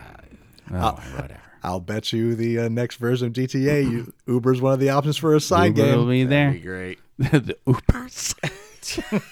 GTA Uber. That's how you make some little extra money things. People get out, they pay you, they get out of their car, you get out of the car, you rob them, you run them down, and you walk away. True GTA fashion. Yes. Zack Snyder's next movie is Rebel Moon, based on a Star Wars pitch that he once made to Lucasfilm. We know. He's got big plans to build a Rebel Moon franchise with multiple films and now a video game. Snyder reveals the news himself during an interview with the Nerd Queens. This apparently isn't going to be a cheap tie-in game either. He describes the RPG as being huge and immersive. Didn't share many details on it, what the developer is working on, or even the platform it'll be available on, but he says the scale of the game is, quote, ridiculous. The movie is being set up at Netflix. Rebel Moon is set in a, quote, peaceful colony on the edge of the galaxy that finds itself threatened by the armies of the tyrannical Regent Balsarius. They dispatch a young woman with a mysterious past to seek out warriors from neighboring planets to help them take a stand against the tyrant. Snyder previously talked about the project, saying, quote, this is me growing up as an Africa. As Africa? The wait- entire continent. Wait for it, guys. Wait for it. As an Akira Kurosawa fan. Well, how do you get Africa from Akira Kurosawa? Can we get another host in here, please? This My was God. fucking broken. All right, enough of the energy drinks. Wow. Wow. This episode brought to you by Red Bull, the Blue Edition. 160 calories, 38 grams of sugar, and straight heroin. Why do you drink this shit? I am such an Africa fan. Oh, my Really, Lord. really into Toto. Red Bull is appreciated worldwide by top athletes, busy professionals, college students, and travelers on long journeys. And hosts of podcasts. Just very true. Yes, as long all those other people, they don't have to talk on recording. Endorsed by GeekShock. No. This is me growing up as an Akira Kurosawa fan. A Star Wars fan. It's my love of sci-fi and giant adventure. My hope is that this also becomes a massive IP in a universe that can be built out, unquote. Rebel Moon will release on Netflix on December 22nd, 2023. All that stuff he's just said is basically, you got to read between the lines there. He's saying, screw you, Star Wars. You could have had this. Now I'm making my own with blackjack and hookers. And I think you should. There's plenty of room for this now. When I watch this film, and you know I'm gonna try and see how it would have fit into the Star Wars universe. And it's gonna be stuck in the back of my head the entire time. Of course it is. Yeah. No, I'm glad. I'm glad that it got released the way it did because we need new IP. Yes, we do, especially when it comes to big space opera stuff. What's the newest? What's the latest space opera thing that we got released and tried to be big IP? I hope to God you're not going to say like Jupiter Ascending or something like that. No, although they did try. Yeah. I would say it's going to be What was the other one with Clara the Leviathan Wakes, the S.A. Corey series. Okay, that's good. Yeah. That one was But good. Valerian was the Delavine thing. They gave it a City try. of 1,000 bullshit. Yeah. Yeah. I'm watching the Kings and Generals, the Pacific War, talking about the Pacific conflict in World War II. And shut up, Barry. And Talking about conflict I'm looking right at that, and I'm just like, Star Wars. One of the inspirations was the World War II combat flicks. So it's just like, just do a galactic space opera thing that's inspired by the naval combat of World War II, and I think you could have something incredible right there. That's what I would like if I could sneak in and get a hold of the Battlestar Galactica, IP. I would just like, I'd make it like the Cylon human, and we're just revisiting World War II, but with Vipers and Battlestars and shit. I like that idea. That's why I liked Wrath of Khan. Yeah, because of that. It was forced naval warfare Right. in the Mutara Nebula. Right, and I remember watching the commentary where like Zimmerman's like, we're trying to tell Nick Meyer that no, the phasers don't work like that. You get hit with a ship's phaser with your shields down, you're destroyed. But he was right. It was exciting this works. way. Screw it. It works. Yeah. So. That's why I like the new season of Picard. I mean, spoilerific, but I'm not going to say it. But it's very much like that. Yeah. They do the whole naval combat thing. That's why I dig it. Yeah, I just watch a whole bunch of documentaries on Midway and Battle of Leyte Gulf and shit like that, and then just go out there and make your space opera, and I think you'll have a fucking IP. 80 years ago, Peter Keen and Victor Ullmann, imprisoned in the Nazi Czechoslovakian ghetto of Terezin, wrote Der Kaiser von Atlantis, a one-act opera that imagined a world where Atlantis never sank. While the two didn't live to see their work performed, now it's being transformed into a genre-mixing graphic novel. Ooh. Dark Horse Comics Burger Books will release Death Strikes, the Emperor of Atlantis, adapted by the EFF's Dave Moss and artist Patrick Lay this fall. Like the opera that inspired it, Death Strikes will envision Keen and Ullmann's dystopian world where the unsunken Atlantis has become a tyrannical fascist entity, declaring war on the world around it. As the bodies pile high, death itself goes on labor strike, leading to a forever war where people keep fighting but can't actually die, leading to the spirit of life itself to go on a quest to put an end to this endless hellscape. Sounds like an MMO. Moss and Lay's graphic novel will also include historical essays and photographs looking at Keen and Ullmann's lives at Theresienstadt and how Der Kaiser von Atlantis survived the final years, the war, and beyond. Also included will be Keen's own artwork and photography, giving personal insight into one of the men behind the original opera. Quote, written in a concentration camp, Peter Keen and Victor Ullmann's opera is the truest form of artistic resistance, a middle finger to the Nazis and all authoritarians across history, Moss said in a provided press release. Quote, by adapting this fierce genre-blending satire, we hope to introduce this nearly lost masterpiece to new audiences and challenge the tyrants of today, unquote. Death Strikes, the Emperor of Atlantis, will be released on November 7th, 2023 in bookstores and November 8th in comic shops. This is fascinating. Yeah, I dig that. 80-year-old piece of work. I hope the art's good. Written in a concentration camp. I can't imagine life in there. I visited Dachau. It's such an oppressing feeling knowing what happened on that land.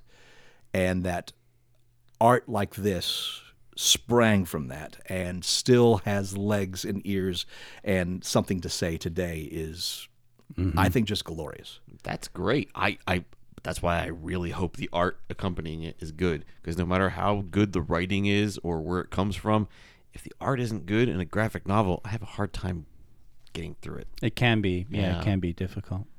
So I hope it's good. Same. So I'm watching for that one. So, Yeah. this fall.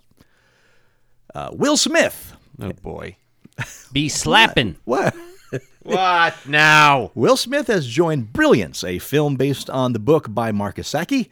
Ms. Marvel director Sharmeen Obad-Chinoy will helm the project. This is a passion project from Smith. He's very passionate. Very much so. And producer and writer Akiva Goldsman, who worked together on I, Robot and I Am Legend and Hancock. In the story, quote, if 1% of the world's children were born with powerful gifts, how would society adapt to them? The Brilliance, It's called the X-Men. the Brilliance novel trilogy is set in a future where non-neurotypical people, demonized by society as twists or abnorms, are threatening the status quo of the normal population with their unique gifts. You mean mutants? They are officially labeled as Brilliance and are carefully tracked by the government, unquote. I like it better when it's called X-Men. If Smith stars... There's many books of it. Just saying. If Smith stars in the film, he will play Nick Cooper, quote, a federal agent who works for the Department of Analysis and Response. His job is to track down and terminate criminal abnorms who use their gifts for ill. Sentinel. The agent is himself an abnorm with a gift for predictive analysis that allows him to see what will happen before it happens and react preemptively. He is also the father of a brilliant daughter, unquote. As he infiltrates a radical group of Brilliance who plan to incite a civil war, quote, he uses his own gifts against his brilliant enemies like an assassin who perceives time faster than his opponents. When Cooper is ordered to hunt down John Smith, the country's most elusive and dangerous abnorm, everything Cooper believes in will be called into question as one of the abnorms he's hunting tells him, you can't stop the future, all you can do is pick a side, unquote. How do you feel about this Brilliance? I think the X-Men thing is spot on. I feel like I also kind of saw it before when I saw Minority Report. There is some of that. Little Minority Report, a lot of X-Men. X-Men with a Minority Report ability. Yeah. Yeah. Maybe. I won't see it in theaters. I'll reserve that for cable. Author M.T. Anderson's popular 2002 dystopian novel Feed is getting a feature film. Fide. No, this says feed. I know the word Spell feed. it. Spell it. F-E-E-D. Oh, it's fine. That's fine. It's fine. He's speechless. We win. We win forever. I don't know anything anymore. Fige.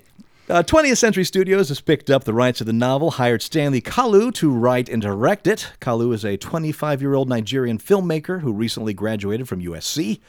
Zachary Green will produce. Feed was named one of Time Magazine's 100 best young adult books of all time, and the story is set in a dystopia, of course they all are, a future dystopian America where internet connections feed directly into consumers' brains. Here's the official description from the book. For Titus and his friends, it started out like any ordinary trip to the moon. That's a good sentence to start with, I think. Yeah. Chance to party during spring break and play with some stupid low grav at the Ricochet Lounge. Well, it sounds like Barry talking. Stupid low grab.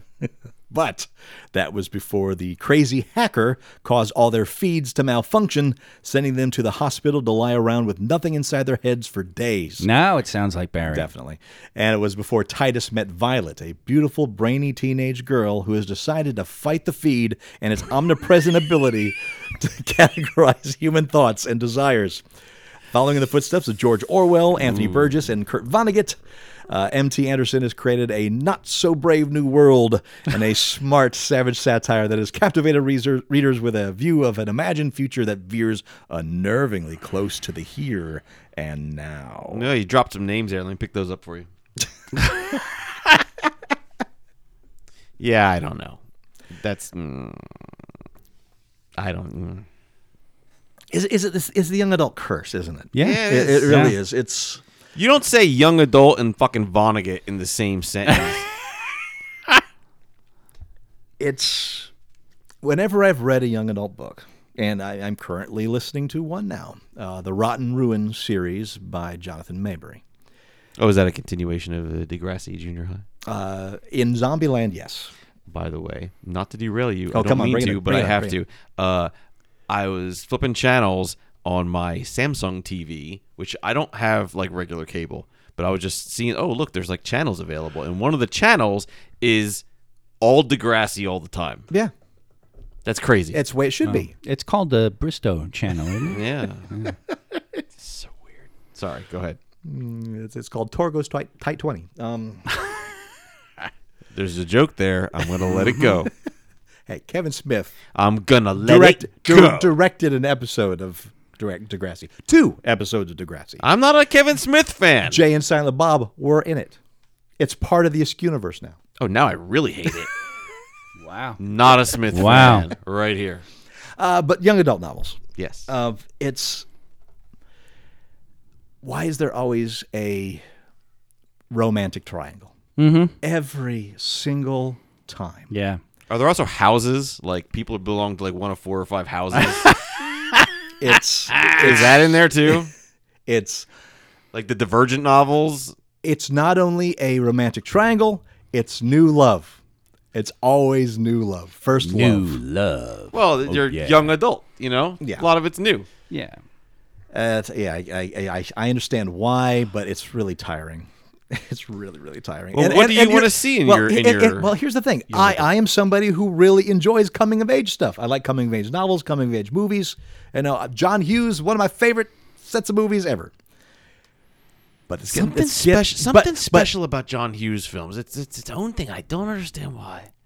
But whenever it's in a young adult novel where especially it's something dystopian, it always feels forced. Right. It never feels like a natural part of the story where it's going. Well, it seems like here's the part where we have to put in the love triangle. Yeah. I think, I think those tropes are so set in stone.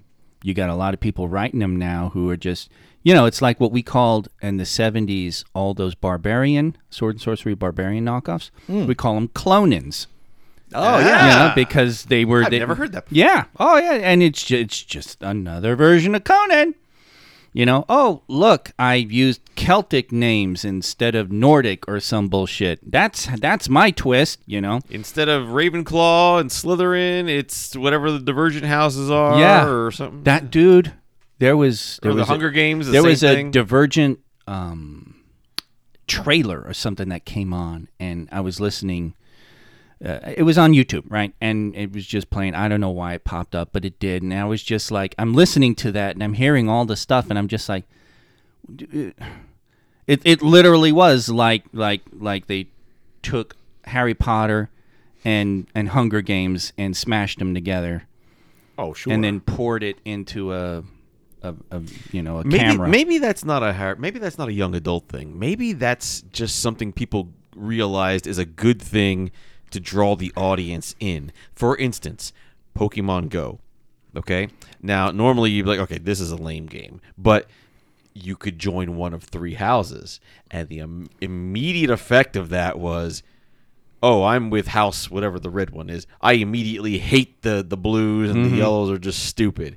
And The joy of tribalism. yes, tribalism. Well, it's the whole, right, that I guess that would be a stereotype of teenagers finding your place. Yeah, are you Finding a your goth? people. Are you a jock? Are you Right. a goth's even a thing nowadays? I don't know. Are you? Well, I don't know. The villain in Dungeons and Dragons had some goth sexy shit going on. Well, the bald one? She was dead, Yeah. dude. She was the best goth kind of goth. She was straight up dead. Oh, boy. Doesn't anyway. get much better than that. True God. Oh, jeez. Yeah. Okay, this is why cursing's not allowed in the funeral homes. When I die, cremation. I'm not letting you look at my dead body and Give go, me that. Deb, can I just have the urn for No! 10 minutes? Gross. 10 minutes. Why is it sticky? Yeah, here, Deb. Here's $20. Oh, jeez. Then I get the urn. No! It's where I store my cotton candy. And worse yet, after that, then Paul gets the urn. Oh. Shudder. I don't even know what the hell these people do with it, but I know it's gross and I don't like it. And it makes me very uncomfortable. And that'll be right on the urn, too. I know it's gross and I don't like it. I use it as basing material for my minis. It's a little bit of me in A every little mini. bit of Barry in every mini. Kofi. Like the fucking the Ferengi coins. when Oh, you the get- desiccated remains of Yes, the Ferengi. yeah. That's a way to go. There you go. Yeah. We're gonna have a bunch of Vlarg coins. There's your challenge coin. There. Don't slap it on the table too hard though, No, slap it that, real hard. that cracks. Real 52 hard. desiccated remains, and you know what? I'll put like playing card numbers on each of them, so each one are unique, you know. Wow. Each one. But there'll be a secret Joker. You'll have to find that. Collect them all. A secret Joker. You know, when I go, I'm doing like a whole puzzle thing. Even I don't have $250 billion to give you, You'll like make it, James but I'm not- Holiday. you'll make it, but it'll I'm not be gonna like do it. $250. Oh, you'll forget about it because you're an asshole. Yeah. Oh, yeah. But Barry did that puzzle thing. Was that 5 years ago? 6 years? What the hell? He's dead. Who cares? Ruben Fleischer, the director behind Venom, Zombieland, and Uncharted, is set to helm a feature film adaptation of Garth Ennis's graphic novel Marjorie Finnegan, Temporal Criminal, for the big screen. The 8-issue comic is a time travel epic that follows a thief as she loots her way through history. Here is the full description of the graphic novel. All Marge wants to do is race up and down the time lanes, stealing every shiny, gleamy, pretty, sparkling thing that she can lay her hands on. But her larcenous trail draws the beady eye of Temporal PD, whose #1 deputy marshal is now hard on her tail and taking things extremely personally. The project's set up at AWA Studios. Script is being written by Kayla McMullen, who did Georgia Merching is Dead, which I don't know that movie. I like this better when it was called Where in Time is Carmen Sandiego. I liked it better when it was Time Bandits. Or Time My Tracks. God. Boy, oh boy. You got to be careful with time travel movies, man, because they've done a lot of them already. So you need a twist of some kind. You need a hook. Why doesn't somebody go into the future and fuck things up? That's a good question. Because that doesn't make sense. I think it's a logical extrapolation of the genre. What if you go to? What would you fuck up in the future, Kay? The Republican Party. Okay. Well, that's a happy ending. You could do that now. Yeah, do it now. What do you mean? Please do it it now? I'll help you. There you go. That'd be great. I'll go, guys. I'm going into the future to fuck shit up. And Well, I hope you're going 2 minutes into the future. Yeah, Barry's like, I'll go with you. That's Todd's like, well, what are you gonna do? It's like, oh, come on. Well, we're going No, to get lunch first, and then we're Yeah. going to go. Yeah. Well, it depends where we're getting lunch. Oh, jeez. I don't know. Exactly. It's a place that hasn't been built yet. It's not a vegan place, is it? No, fuck no. Okay, no, good. we're going to get Then Italian I subs. might get some lunch, and then No. we'll discuss this future thing. This- Because I need to know what's happening before we go. Dude, this is far enough in the future. Yeah. The restaurant is called I Can't Believe It's Not Vegan. They serve real meat, and you eat the meat, and you're like, I can't believe this is not vegan. I can have that now. I don't need the future for that. Well, give me a good reason you're taking me to the future. Otherwise, I'm not going. You get to see your grandkids. You get to see Definitely not going. You get to see the new Marvel movies. There you go. New Star Wars movies. You'll be able to see the last movie of Zack Snyder's Rebel Moon. All right. And the sequel to Zack and Mary Make a Porno. Oh, Zack Snyder and Zack Snyder makes a porno. and Mary. I don't who? wanna see that. Mary who? Who? Mary. Who's the Mary? Come on. Mary Elizabeth Mastrantonio. Wait, okay, you had me for a second there, but you went Master Antonio instead of Winstead. Okay, Winstead. Mary Elizabeth Winstead. I just realized that's a thing. Zack Snyder and Mary Elizabeth Winstead make a porno. No. I'm still not going. I'm not going to this. Well, you See, now just said her Barry- name. I'm not going to this. Now Barry's out. He's going. I'm going to stay in the present and eat potato chips. Wow. Why would you go to the future? Write to us, comments at geekshockpodcast.com. God, Barry's our low rent apocalypse Paul. He doesn't need cheeseburgers. He just needs potato chips. I didn't know there was an apocalypse involved. Yeah, you just It's said the future.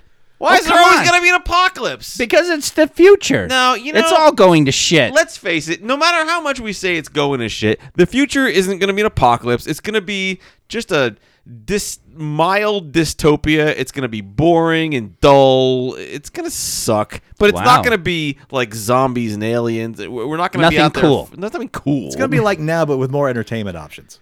But they're all going to suck because it's all going to be like that. Because it'll be Z-list shit on Hulu. Young kids joining houses and fighting it out. It's going to be the love triangle for like 3 demon houses. I want to be in a love triangle, so long as it's 2 chicks. That The love triangle I want to be in is with our foot-long Chili Dog members, Mike M., Mama Ninja Scoop. I bet it is. Heidi Johnson, David Highbrier, Scoop Bucky, Aaron Esquire, Mitty Scoop 2 is 1, and Leon Mitt. That's like a dodecahedron. It all works itself out. And, of course, we got to include our sexy Tier 4 members, King Vold, Deb Teague, David Ferrara, and J.R. Kunkel. I've seen a picture of King Vold. I don't know. Sexiest of all. Yeah, but he's fertile. Tier 5, Jeff Harris, Aussie Matt, Mad Martron, Jeff Harris is fertile, too. He's got 2. Atomic Gumby. And, of course, I want to shout out our board game players that joined us this last Saturday. Yay! A fantastic time. And Aussie Matt, you got to be checking that channel. Aussie Matt, yeah. Yeah, there you are, mate. Go ahead and come on in and join us. Okay, you're trying to drive him away. Right bonkers Zynga game playing. What the fuck did you even just say? And a special thank you to our theme song creator. What was that? Sam Heffernan. That song's called The Burning Light. Find it on SWH Music on Spotify, SoundCloud, YouTube, and Twitch. That's right. And, of course, you, dear listener, we wouldn't be here without you. We wouldn't. Try as we might. What would we be doing? Right, we'd be playing Gloomhaven. Oh yeah, I guess we would be. Oh, damn it, listener! Why are you here, listener? Why are we doing this? We're gonna be playing Gloomhaven. I haven't played that game in like 6 months. And we need an AOE character. Give him Steve's character. Okay, yeah. Which one did he play? He played The sorcerer. Yeah, the starting. That's sorcerer. the one I played in the 6 months Okay, ago. good. I'm good with that character. Okay, so Bear's going to step in for Steve's character. I Okay, like good. that character. All right, Steve, you snooze, you lose. Yeah. And then Godless communist. and then when he retires that character, then you have to play this other character, and then you're fucked. Yeah, yeah. We were doing real well until we retired our characters. We were. We were a team. We were an engine of destruction. Although I do like my character right now. Because you have this weird thing about failure. It's Failure is a part of life, and it's part of the fuck, must be an hour and a There's half. some failure right there. Look at all the failure. Failure is a part of the storytelling process. That's what makes the victories that much sweeter. Oh God, I hate that philosophy. Why? I want a victory. I don't want to go through all the failure to get there. I want to win. Yes. Crying out loud. Before we send this show off, we do have some sad news. Yeah. Yeah. You guys have heard me say over and over again, I've made comments about stories about my buddy Vernon. Vernon's actually been on the show once or twice until he spilled a few too many beers. But Vernon, I would always joke about how he hated everything. You know, he just couldn't stand the new Star Wars, new Star Trek stuff bugged him. There was a lot of little bit of darkness going on, and that darkness overtook Vernon this weekend, and Vernon took his own life. This was one of my older friends here in Vegas. He and I became very close friends at Star Trek The Experience, and then even better friends afterward. And I remember working with Vernon at Star Trek. He actually had a ball there. He enjoyed himself immensely and was so immersed in the environment of Star Trek The Experience and the people. After we closed, he became the archivist. And he actually would archive people's pictures. And if you worked at Star Trek The Experience, you could send in a picture of you working there. And he'd make sure to get you in there. He had a Facebook page he was the administrator of where he chronicled the history of the experience. And I'm glad he did, because there's a lot of times that I forgot about. Yes. That he had pictures of somehow, Yes. even before he worked there. It was the drugs, Barry. We know. Dude, It totally was, It but was still. totally crazy because as word began to get around, total strangers would like get a hold of him on Facebook and be like, Vernon, I got pictures from this, and this, and it would be yet another party from when we opened or in the first year or two. And there were people who were actually reestablishing contact with other people through the experience page and stuff like that. But that darkness was there. He had some demons that he was wrestling with, and I just feel sad that it overtook my friend finally, but it did. And he was really a close friend for me. He was a brother from another mother. I'll never forget that day when we're both bored, sitting in that fucking dark corridor, waiting for the red alert klaxon to go off as it signaled a new show. And we're just sitting there in our latex board costumes, sweating and stinking of cat pee and... Well, nothing must have changed for you, has it? Yeah, and just hearing from this guy beside me, this is the greatest job ever. And I'll never forget those days. And I'm sad that he's gone. I'm sad that that darkness overtook him. But I'm very grateful for the memories that I have and for all the memories that he preserved. Yeah. Because he did preserve a lot. And I think that'll be one precious contribution that he's made to the future for a lot of people. So I'm so sorry, buddy, that you succumbed to whatever you succumbed to. But I'm also grateful for having known you and having had you as a friend for so long. And even Kit. Vernon took care of Taz for me when I would go on trips and stuff.